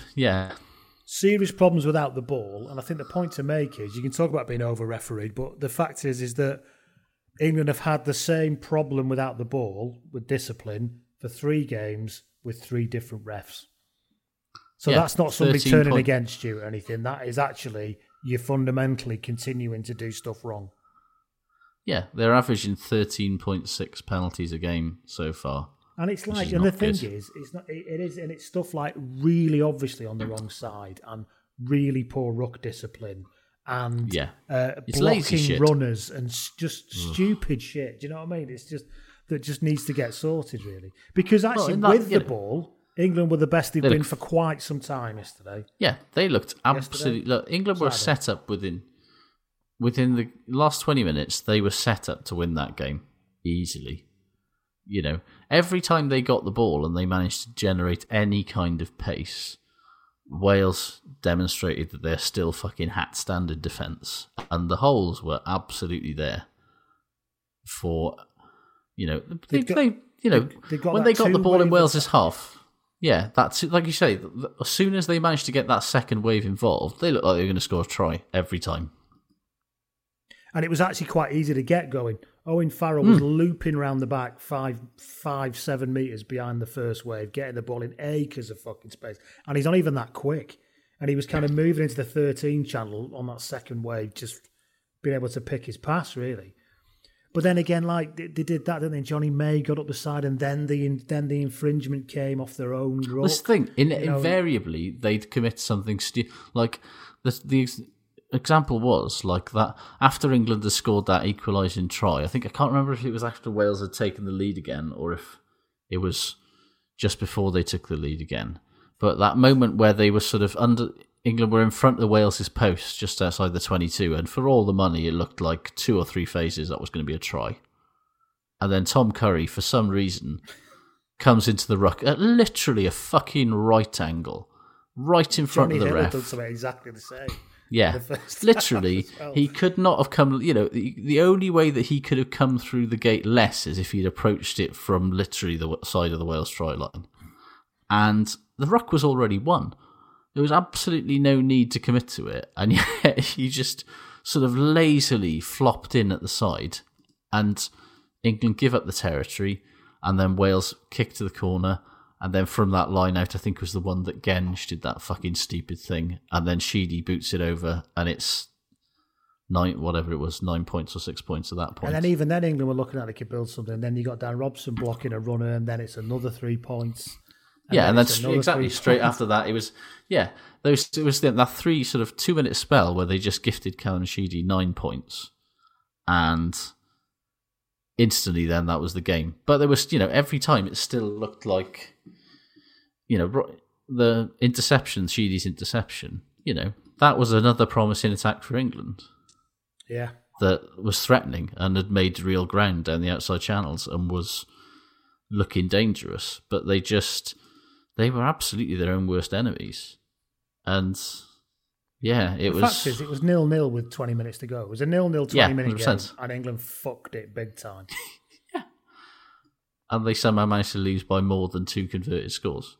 Yeah. It's fucking such a strange game, because they were just queuing up in that last 20 minutes to do brainless things. And it's hard to know what happens now, because England are meant to play France next in 2 weeks. Mm-hmm. So what the fuck? They could not have a game now for a month. 3 weeks, sorry. Or they could have a game against a psychotically pumped up France, who are desperate to prove everybody wrong, that they should be out of the tournament. It's just... It was such a weird game. Wales are the weirdest Grand Slam chasing team ever. Wales. Come on. I genuinely cannot tell you if they're any good or not. I can tell you that there's been progress. I can tell you that I've enjoyed the way that they've alloyed some of what Pivac wants with some of the streetwise nature and steel of Gatland's team at long last. And that was kind of always the hope. The attack is still very, very hot and cold. I can see the shape starting to... I can see the shape starting to get there. I can actually go, oh, okay. Yeah, all right. And they did get caught doing too much of that shape for a bit. There were at least, 3 periods of possession where they were just on the halfway line for 5 phases, going absolutely nowhere. And then the kick wasn't great afterwards and stuff, little things like that. But... yeah, and that's the thing. They're still struggling to get over the game line. They're still struggling to break teams down. But if you give them field position, if once Wales get into the 22, they're very dangerous. That's a big difference from the Gatland time, though, isn't it? Because they're not. It is. They're not throwing fucking man after man after man at the line and nothing coming of it. They tend to get something from the Wales 22, don't they? Wales were very quick. For all of Wales were hard to watch at the end under Gatland, but they were usually very clinical once they got us. They were quite good at converting scoring chances into tries, but they're doing it in a lot more style now. Certainly on evidence from what they did against Scotland, but I think still the defence is absolutely hanging on by the skin of its teeth most of the time. I just genuinely don't understand what Geth is trying to do with it. Set piece is pretty good. I can forgive that against what was a genuinely inventive attack on Saturday. You're meant to be on the skin of your teeth. And fair enough. Really. But it can get better. But they were also holding on by the skin of their teeth against 14 men 2 weeks ago as well. True. So fair enough. It's the set piece is pretty good now, actually. I fucking told you, just stick Adam Beard back in there and things will be all right. They pinched. There was an argument that Adam Beard pinched line out was a bit of a game changer moment, because it came when England were really in the ascendancy, and it sort of stopped the rot for Wales and allowed them to get a bit of possession back. But I think we've seen enough to say, all right, Wayne, you can have another 2 years. Last year was a total fucking shit show, but you managed to stop the rot, and that's not for nothing. George North is a phase 3 needed is apparently so. I don't think that Jonathan Davis is a 12. No, I don't think Jonathan Davis is a 12 at all. I still the team selection still does not feel right in all areas, but I think he's getting there. And I just think, phase 3 is where he really earns his coin. They've had phase 1 where it was terrible. Now we're in phase 2 where things are starting to come together, but it's not really good. Phase 3 will be where hopefully the attack steps up because the defence sure as shit, you know. You can put all the fucking jammy accusations out the window because you're just consistently winning games. Exactly, and you're scoring tries and looking like you mean it, which is, you know, this team cannot defend like a Gatland team, so they need to score a hell of a lot more fucking points than the Gatland team. And I'm not complaining about scoring 40 fucking points against England, but seriously. Highest points total ever, isn't it, against England, that? Yeah. And yet, it again, you know, which one of those tries looked like we meant it, except for the last one, by which point England didn't give a fuck, let's be honest. No, I think the Williams one was meant. Yeah. Because actually the way, you know, the angled kick that went through, if he'd gathered that recently, do you know what I mean? It was crafted out of something. The fact it then got spanned forward and Williams followed onto it. But if it had gone the way it was meant to go, Reece Zammit would have caught it, and that would have been all she fucking wrote, wouldn't it? As we found out. Yeah, that was funny, wasn't it? Unless he has to play it with his thigh. He actually plays it better with his thigh when he just throws the ball at his thigh rather than trying to kick it on. Yeah. It was very funny watching him. And I felt for Johnny May because it's not the same when somebody's already running when you're and on the you turn, have to you're on the turn. But he fucking rinsed him for pace, didn't he? He is lightning. He is fucking mustard. He's quick. I still can't believe how quick he is. I've never seen anybody outrun Johnny May like that. He is just absolutely ridiculous. But yeah, I mean, I made a point. Go on. Sorry. I was just going to say, yeah, I'm absolutely prepared to admit that I was wrong about Wayne Pivac once it looks like we start scoring tries on purpose with regularity. You sort of heard it here first, ladies and gentlemen. Sort of heard it here first. Before the game, in my preamble, I wrote probably the biggest selection that's going to make a difference today is Josh Navidi, and I think I was proven right. Oh, big Josh Navidi was really good. Oh, Wales are just a different fucking animal with him on the field. There is no player. Ellis Jenkins is probably the closest player that is like that. I think, you know, he will just tackle his fucking guts out for ages. He'll make life a nightmare on the deck. He'll carry. Yeah, I fucking love it. Imagine 5 years ago loving Josh Navidi this much. Well, we didn't love Josh Navidi. He was in our You're So Club 15 that wasn't a thing then, but would have been. And now look at it. Because he got 2 fucking caps, and then it looked like he demonstrated one, you know, quite comprehensively that he was really good at club level and wasn't ever going to make the step up to international rugby. And then he just absolutely proved everyone wrong. Good man. What a fucking player. Should we talk about Ireland versus Italy? Before we do, okay. One last thing about this game. Okay. Rugby cannot have it both ways with respect. Yes. And you can't fucking wank yourself into a stupor about players shaking hands at the end of a hard game and plaster it all over your socials talking about why rugby's just different. And then lose your mind and clutch your pearls when people start having a go at a player who's clearly not demonstrating those #rugby values that you hold so sacrosanct. Like, to be clear here, I'm firmly in the Ellis Genge can do what the fuck he likes when he's just suffered a really hard loss. And that includes as any player can, and that includes not clapping in that stupid tunnel thing at the end of the game that I don't even know why they do it. Anyone who thinks they need to call him out for that or abuse him for that can get a fucking first-class yeeting into the sea immediately. However, like, this is just rugby's own fault. It venerates and glorifies this fucking horse shit of respect and rugby values and all of this stuff so much that it becomes virtue signalling bollocks in the real sense of the term virtue signalling and not the one that people on Twitter use.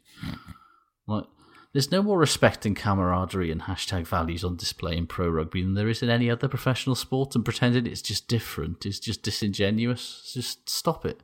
Just stop doing it. I like the fact that the tunnel is a thing in rugby. I liked it when I played. I like that even at the top level they still do it. I quite like it. However, and I hope it continues. However, I've got no problem with somebody standing looking fucking fuming in the tunnel and not particularly wanting to pat the opposition on the back. I've got no problem with that whatsoever. And I do think some of this stuff is just eulogised and lionised in a way that is not right, true, because, you know, the thing about rugby, or, you know, what I like about it is they knock shit out of each other, they have a drink in the clubhouse afterwards together. Well, they do, but in my experience, one team stands at one end of the club and one team stands at the other end of the club, and a couple of people who know each other mingle, and the coaches might chat with each other. And that's not because we've got an antipathy towards them, that's just because we're stood with our mates. And I think you'll find that every fucking sport that goes into a clubhouse afterwards does the same thing. Do you know what I mean? There's nothing particularly exceptional about it. And it's nice, and let's not pretend it's anything other than it is. Rugby is generally not a respectful sport. It's been historically racist and classist and exclusionary and shitty. And, you know, they're fixing that, and that's fine, but there is there's something of a kind of truth and reconciliation thing needed with rugby to actually face up to the shit that it did and actually addressing what they need to do to fix it. That doesn't involve having a go at some fucking lad who's obviously to be honest, he's probably just fucking daydreaming about it. He's probably thinking, I'm a bit fucking cold, I want to go in a minute. Oh, I'm supposed to be clapping. Just thinking about what he's having for, I wonder if we'll have pizza when we get in. Did I leave the iron on? Yeah. Sort of thing. He's thinking about whatever the fuck he wants because he's doing the hard part. He's there, he's standing there. Bring the kicker, make loads of noise. Nobody gives a fuck. Let's move on from this ridiculousness. Stop, spare me this Victorian morality about everything. And actually start addressing the fact that you need more people like Ellis Genge from where he's from playing the fucking game rather than having to go at him for not clapping in the way that you want him to. Yeah, and just allowing these people to be their own human beings and experience emotion and experience everything however the fuck they please. I hate it. I hate when Wales play England because there's always this desire to paint England players by some people on, I'll be the first person to sort of sledge and, say that England players are awful and terrible shits, because pretty much every professional athlete on earth is an awful person. And plus that's it's called fan culture. Yeah, exactly. I'm fine with rivalry and I'm fine with them hating the opposition because they're our most hated rivals. But I really dislike this sort of need to conduct a fucking witch hunt after every Wales-England game for every perceived slight that we've then got to be getting on our fucking high horse about as if to demonstrate that they're somehow even worse than we ever thought. And it's you know what? We've just put fucking 40 points on them, lads. Fuck off. Enjoy it. Mike Brown, in that interview after 2015, it's absolutely right that England's opponents laugh at his face for the rest of time. Genuinely one of the funniest things that's ever happened. But every rugby fan should fucking love that he was absolutely fuming and had no time for the pointless fucking shite that you get asked after games. Everyone should love that. Yeah. But laugh at it. It's reality. I hate Mike Brown, but I respect Mike Brown for that because it shows to me that Mike Brown gave a fuck about his team. It's not Nick Easter and his fucking, 20 grand down the fucking drain bollocks in the changing rooms. It's actually really caring about what went on the field and your team and your performance and all of that stuff and it mattering like it matters to us. And I don't have a problem with that. Anyway. Ireland versus Italy then. Yeah, Ireland should try offloading a bit. They should try. Well, they do. Against other teams that aren't Italy. The first two games, it was genuinely the players were treating the ball like it was a vital organ. So reluctant with it to offload the ball. It was their own child. Then Italy rock up and all of a sudden they're just chucking it around like it's a fucking useless appendix or something.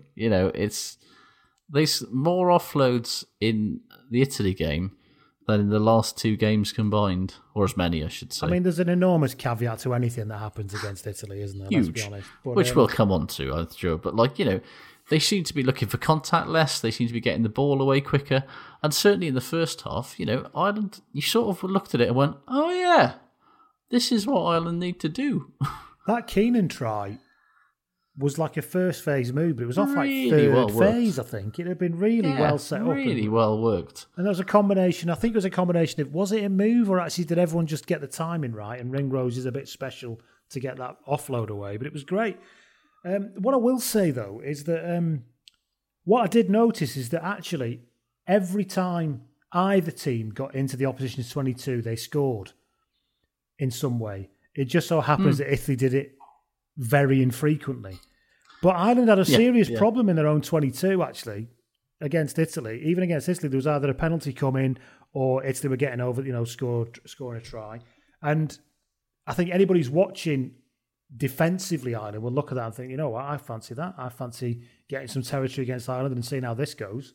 Because I can't work out your point, whether they were a bit, it's Italy, we won't quite defend in a way we would do again. And the fact is that does happen.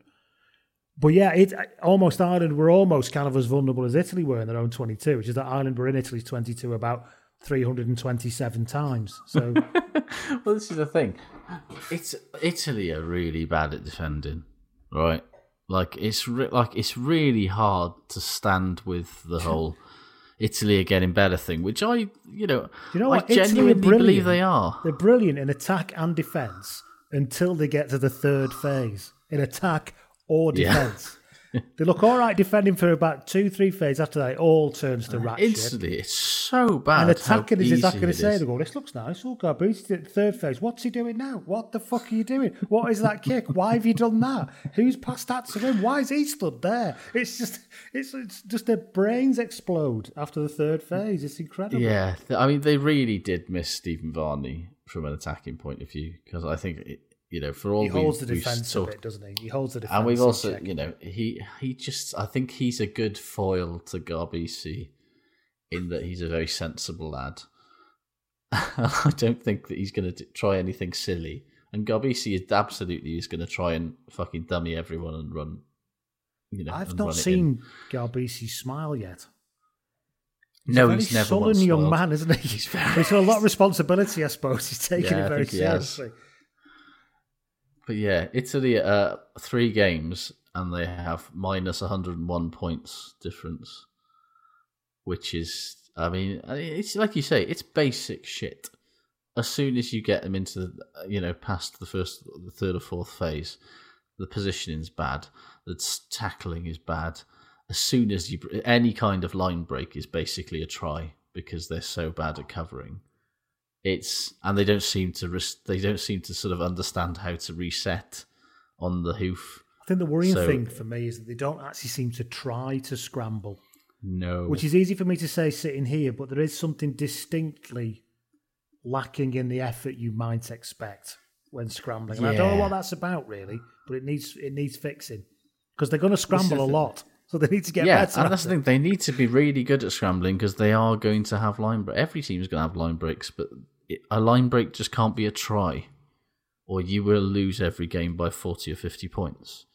And we've talked about this generation of Italy players, and I think they are different. I think they are special, but it's going to be the same old fucking story unless they learn to defend, because it doesn't matter what they do.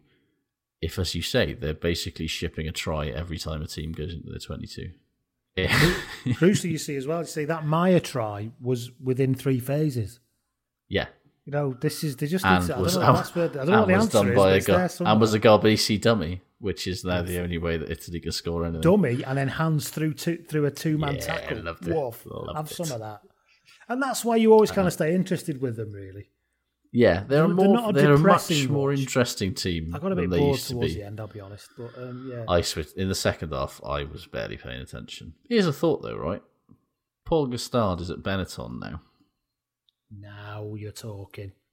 Seriously, fuck Benetton. Give him a call in his national team immediately. Unabomber style cabin he's built up in the Alps. Get him back down. Yeah. Not much else to say there, was there? Well, Johnny Sexton's having a fair go. Well, certainly against Italy, he's having a fair go at being the world's first stationary fly-half. I like it. It's like, like those giant cannons that the Nazis used to move around France on train tracks that could fire 100 miles but could only move at like 2 miles an hour. He's basically, he was genuinely doing some good stuff, acting as this sort of like non-moving fulcrum around which, and just doing some nice little passes and some nice little delayed passes on and actually created some really nice stuff. But that's now all that he can offer a team is that, because he's so slow and so broken. I like Will Connors. Me too. Much better than Josh Van der Fleet, if you're going to go that way. Yeah. Do you see that moment where Sexton was the pivot on the classic Sexton loop? Yes, I did. I genuinely, I thought it was almost tragic. I was just like, oh, mate. Oh, no. You know, you don't do the loop anymore. You don't do the loop. You are the loopee, not the looper. Yeah. I don't think it was against better teams. It was a timely fixture for Ireland, I think. They needed it. Because they were looking a little bit in a malaise, weren't they? And I think if they can keep doing some of that stuff, then it's going to get better, I think. I agree. Right then, should we do shit good to finish this epic of an episode? Yeah. What have I got that's shit? George Ford's random shite punt. Do you remember that? When it came off the back of the scrum and he got it and he just suddenly booted it sort of left to right, straight to Josh Adams, who just marked it. Went, it was I was like, what the fuck have you done that for? It was the most There was a couple of those. There genuinely were a couple of moments. Really bizarre. No, it's the thing. He's such a composed, sort of sensible player usually, and he rarely does that sort of thing. But it does just show how a malaise can really fucking. That's a classic training moment, isn't it? When you go, right, everyone stop, George. Do you want to talk me through what you think you were doing there, mate? And just to be clear, not interested in you doing it ever again. Okay? Right, let's go. We go again. Honestly, I'm glad you did it now. Because I genuinely got that don't your system now? ever want to do this. Great. Let's carry on. That was my best Simon Armour impression. As Jeremy Guskett incorrectly called him. Right then, so what have we got here that's shit? Have you got any shit, by the way, that we haven't talked about already? I mean, BBC's coverage, we kicked the arse out of that. So did I. Yeah, we've covered it, I think. Johnny McGinty gets in touch. He says, shit is Glasgow getting all their Scottish internationals back for the game yesterday, that was Sunday, and still getting taken behind the woodshed by a faceless army of Leinster Trom 3000s. Well, you say that. It was actually quite close, even though they had 14 men because Adam Hastings decided to boot someone in the face. I mean, what can you say? It was quite, Glasgow, I think it was 21-7 when they went down to 14 men and there was half the game left. And it was like Glasgow scored a couple of tries. It was like 28-21 until quite near the end. And then obviously Glasgow. But yeah, I thought it was quite an entertaining, quite a fun game because there was very little else to watch on Sunday for obvious reasons. So, well, you could have been watching V the miniseries followed by V the final conflict. Could have been watching V the miniseries. Oh, Scarlets versus Edinburgh. That was a really good game, actually. It was actually, yeah. Tom Dare gets in touch. He says, "Shit is death threats. Absolute cunts behaviour with no excuses." Now, obviously, the death threat thing is Ellis Genji has been told that he was getting death threats for not clapping, which just. Apropos of nothing, just listen to somebody saying that. Somebody got death threats for not clapping. And it's him that's reported that, and he doesn't really tell fibs, I don't think. He just hears what he hears. In fact, his response was, just tell me where you want me to meet you. Which is classic Ellis Genji, really. But it's just, we've covered it, but it's fucking ridiculous. And we agree. Actually, I'll give you a quick shit. England's 6-2 split. I love the way that people do that as if it's like a political declaration, a 6-2 split. Yeah. It's fucking hilarious. England having it's a 6-2 like the shift split. to a monetarist policy or something. You're not making a point. But what's the point in having a 6-2 split if you then don't bring one of your players on? Who's been much touted as this wonderful debutant. Yeah, George Martin. Not the guy who produced the Beatles. Yeah, we see. I wrote in my preamble that exactly there can be, and Leinster back rower George Martin can expect a day in the life when he makes his debut. Lovely, and they fucking didn't even bring him on. I literally threw that out there into the ether. It's almost like Eddie was sort of realised that there were 10,000 Beatles jokes waiting to be made. He wasn't going to have it in the face of a defeat. But it's genuinely, what is the point in having a 6-2 if you then don't, the whole point of that is that you can bring on, 6 forwards. If you don't bring one of them on, you might as well have just gone for a 5-3 and had an extra, it was so weird. It was so weird. And Max when was the Malin's last time you saw an unused sub in rugby union? Very bizarre. Yeah, well, that is when he should be starting at 15, because Daly played better than he has done for a while, actually, but I still wouldn't have him in there. Michael gets in touch. He says, shit, is there still no idea what's happening with Scotland versus France?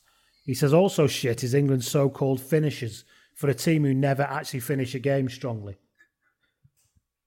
He's got a point, hasn't he? He also says that good, actually, is Wales's bench. Finished the game very well and everybody contributing something. Yeah, you're right. Say gets in touch. He says, shit is a shitehouse Triple Crown, which everybody outside Wales refused to recognise, topped off with a Grand Slam awarded thanks to a 28-0 walkover against lockdown busting France. He said, but good is seeing everything I've just written. Yeah, completely agree. I will absolutely love it if that's, asterisk the fuck out of me, baby. I did T-shirts with it on and everything. You should be having. I just want a T-shirt with an asterisk on it, and that will be my Grand Slam T-shirt. The Six Nations trophy and a massive asterisk. Dr. Nostrilbag says shit is that Wales still don't create much. He says, but good is how little that matters when they convert absolutely everything. Yes. Adam Rees, friend of the pod, is here. He says, shit is this new predicted kicking percentage graphic. Adam's really angry about this. He tweeted at ITV about it. He tweeted at ITV about it and everything. Get him told, Adam. But I agree. Pointless statistics, man. Yeah. It's like, if you say, oh yeah, well, Jonathan Sexton is a 79% goal kicker, but this is an 83%. He's got an 83% predicted kick probability. It's like, well, what does that mean? And what does it Explain mean? to me what that means. So that 4% difference, what does it mean? It's just fucking stupid. Just for once, just let somebody kick a ball. Not try to analyse it before it's even happened. Data is the most important thing in the world, even though it can't predict the future. A friend of ours will be upset we've said that. John Horan says that shit is recipe website. Well, this is not even rugby related. Recipe websites that have 5,000-word thesis on the dish that you have to scroll through before you get the ingredients. John, couldn't agree I'm more. too tired at this stage of the pod to go on to a full-on emotional rant about that, but I am telling you, I will store it for another time. Because it's always fucking middle-class fucking yummy mummy and daddy cunts who bang on about their fucking lives before they write it as well. When I was trying to make flatbreads last week, flatbreads, it's the food of the fucking poor. I don't want to hear about you making it on holiday in fucking Tuscany, you twat. Sorry, I said I wouldn't do that. So. No, you don't need to. Genuinely, what I need is a list of ingredients, preferably pulled together where they would be in the shop. And then a link to an Amazon dash button, a link to buy them. Yeah, yeah. And then I just need a method, and that's literally it. It's fine. Because I don't need anything more. Too many people think that people give a shit about their lives, and I want to talk because I tell stories about my life on here all the time. But actually, I know that I'm talking to a nice closed audience here that somehow are interested. But anyway, we'll carry on. So have we got any good? Have I got any good? I tell you what's good, right? Dan Biggar's kick for Josh Adams to score. It was actually, yeah. People forget in the midst of all of this. No, it could not have been more perfect if you plotted it on a fucking CAD, right? Accuracy, timing, weighting, everything about it was absolutely perfect. Hit him in stride as he was going over the line. Just, he doesn't get nearly enough kudos because of the incident, but it was an absolutely beautiful kick. I do love the fact that it's just called The Incident now. That's what it'll be called forever. Speaking of which, I had good was talk of Dan Biggar's demise being slightly premature, which I think is good for him. Well, it just demonstrates what, Dan Biggar offers what Dan Biggar offers. And at times like Sunday, it's exactly what you need.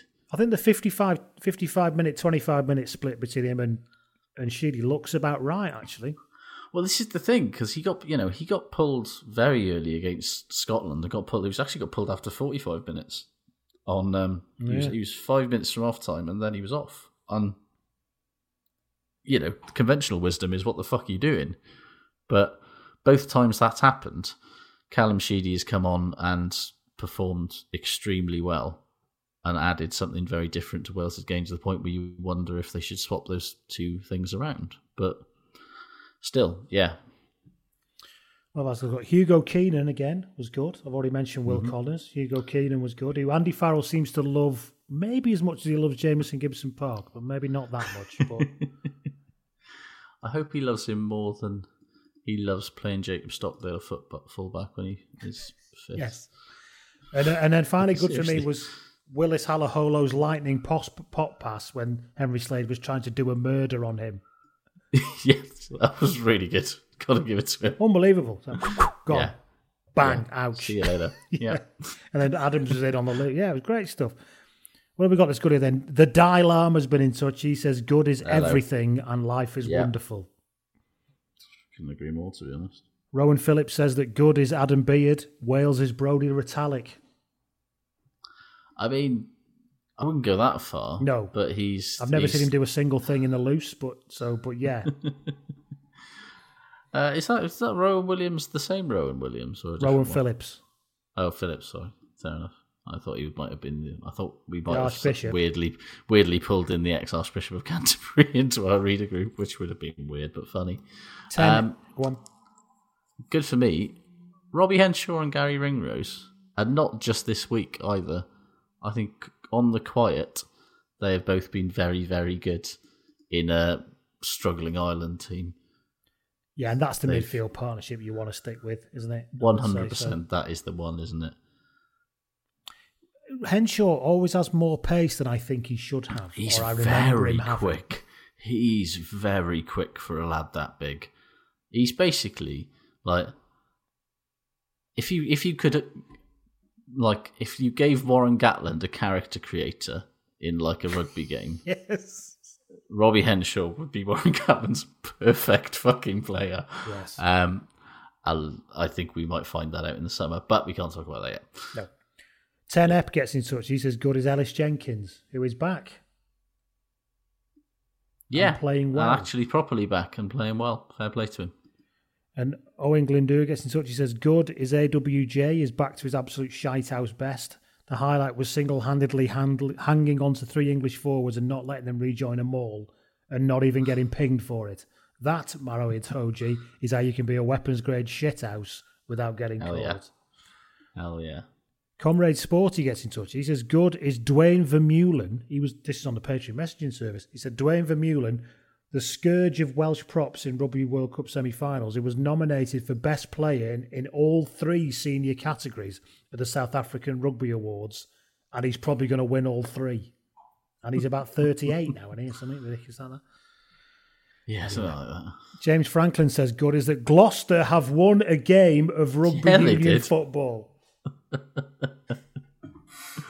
I mean, it's meaningless now because nobody's getting relegated. Doesn't matter. Still, it's nice for them. Isn't Nothing is ever meaningless in Gloucester's world. No, everything is dripping with meaning. Ben gets in touch. He says, "Good. It doesn't quite fit Josh's narrative, but Sexton was class, especially his late 10-12 access with Billy Burns." I'll be honest, Ben. If you're going to hang your future on that, I wouldn't. Oh, Jonathan Sexton at 12 and Billy Burns at 10. Imagine going into a World Cup with that. Right then, Evan Quick gets in touch. He says, good is George North. Apart from Talupe was our best performer on Saturday. Solid performance from him. And the nuisance that was Elliot D, as soon as he came on, got right under the skin of Ellis Genge. He was a right dickhead. I really enjoyed it. Colin McBride gets in touch finally. He says, good is Josh christening any potential Wales slam the #Jam Slam. And yes, we covered that one. Okay, don't know if I can take credit for that. But and how well Wales are leaning into being the Six Nations heel. He says that shit is that I now want Wales to complete the Jam Slam. Me too. So much. Like, I don't think we'll win. I don't think we'll actually get the Jam Slam, but it's funny. It's really funny. Would this be more surprising than Mike Ruddock's Grand Slam? Yeah. I think it's going to have weird parallels with it as well, long term. What, the wheels will all come off within a year? Well, just in the think that I'm not sure. I don't think this is not sustainable. Come off it. we can't play half our games against 14 men, have one of them probably called off, and the other one where the referee just hates the opposition from 15 minutes in. No, sorry, point of order. The referee hated the captain of the opposition. That's different. Fair enough, yeah.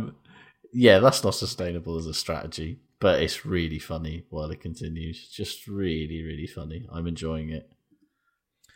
And that, on around 2 and a bit hours, Jesus Christ Almighty, brings us to the end of this episode. Thank you, Josh. Thank you, everybody, and we'll speak to you all very soon. Take care. Goodbye. So long. Sports Social Podcast Network. With Lucky Land Slots, you can get lucky just about anywhere. Dearly beloved, we are gathered here today to... Has anyone seen the bride and groom? Sorry, we're here. We were getting lucky in the limo and we lost track of time. No, Lucky Land Casino, with cash prizes that add up quicker than a guest registry. In that case, I pronounce you lucky. Play for free at LuckyLandSlots.com. Daily bonuses are waiting. No purchase necessary. Void where prohibited by law. 18+. Terms and conditions apply. See website for details.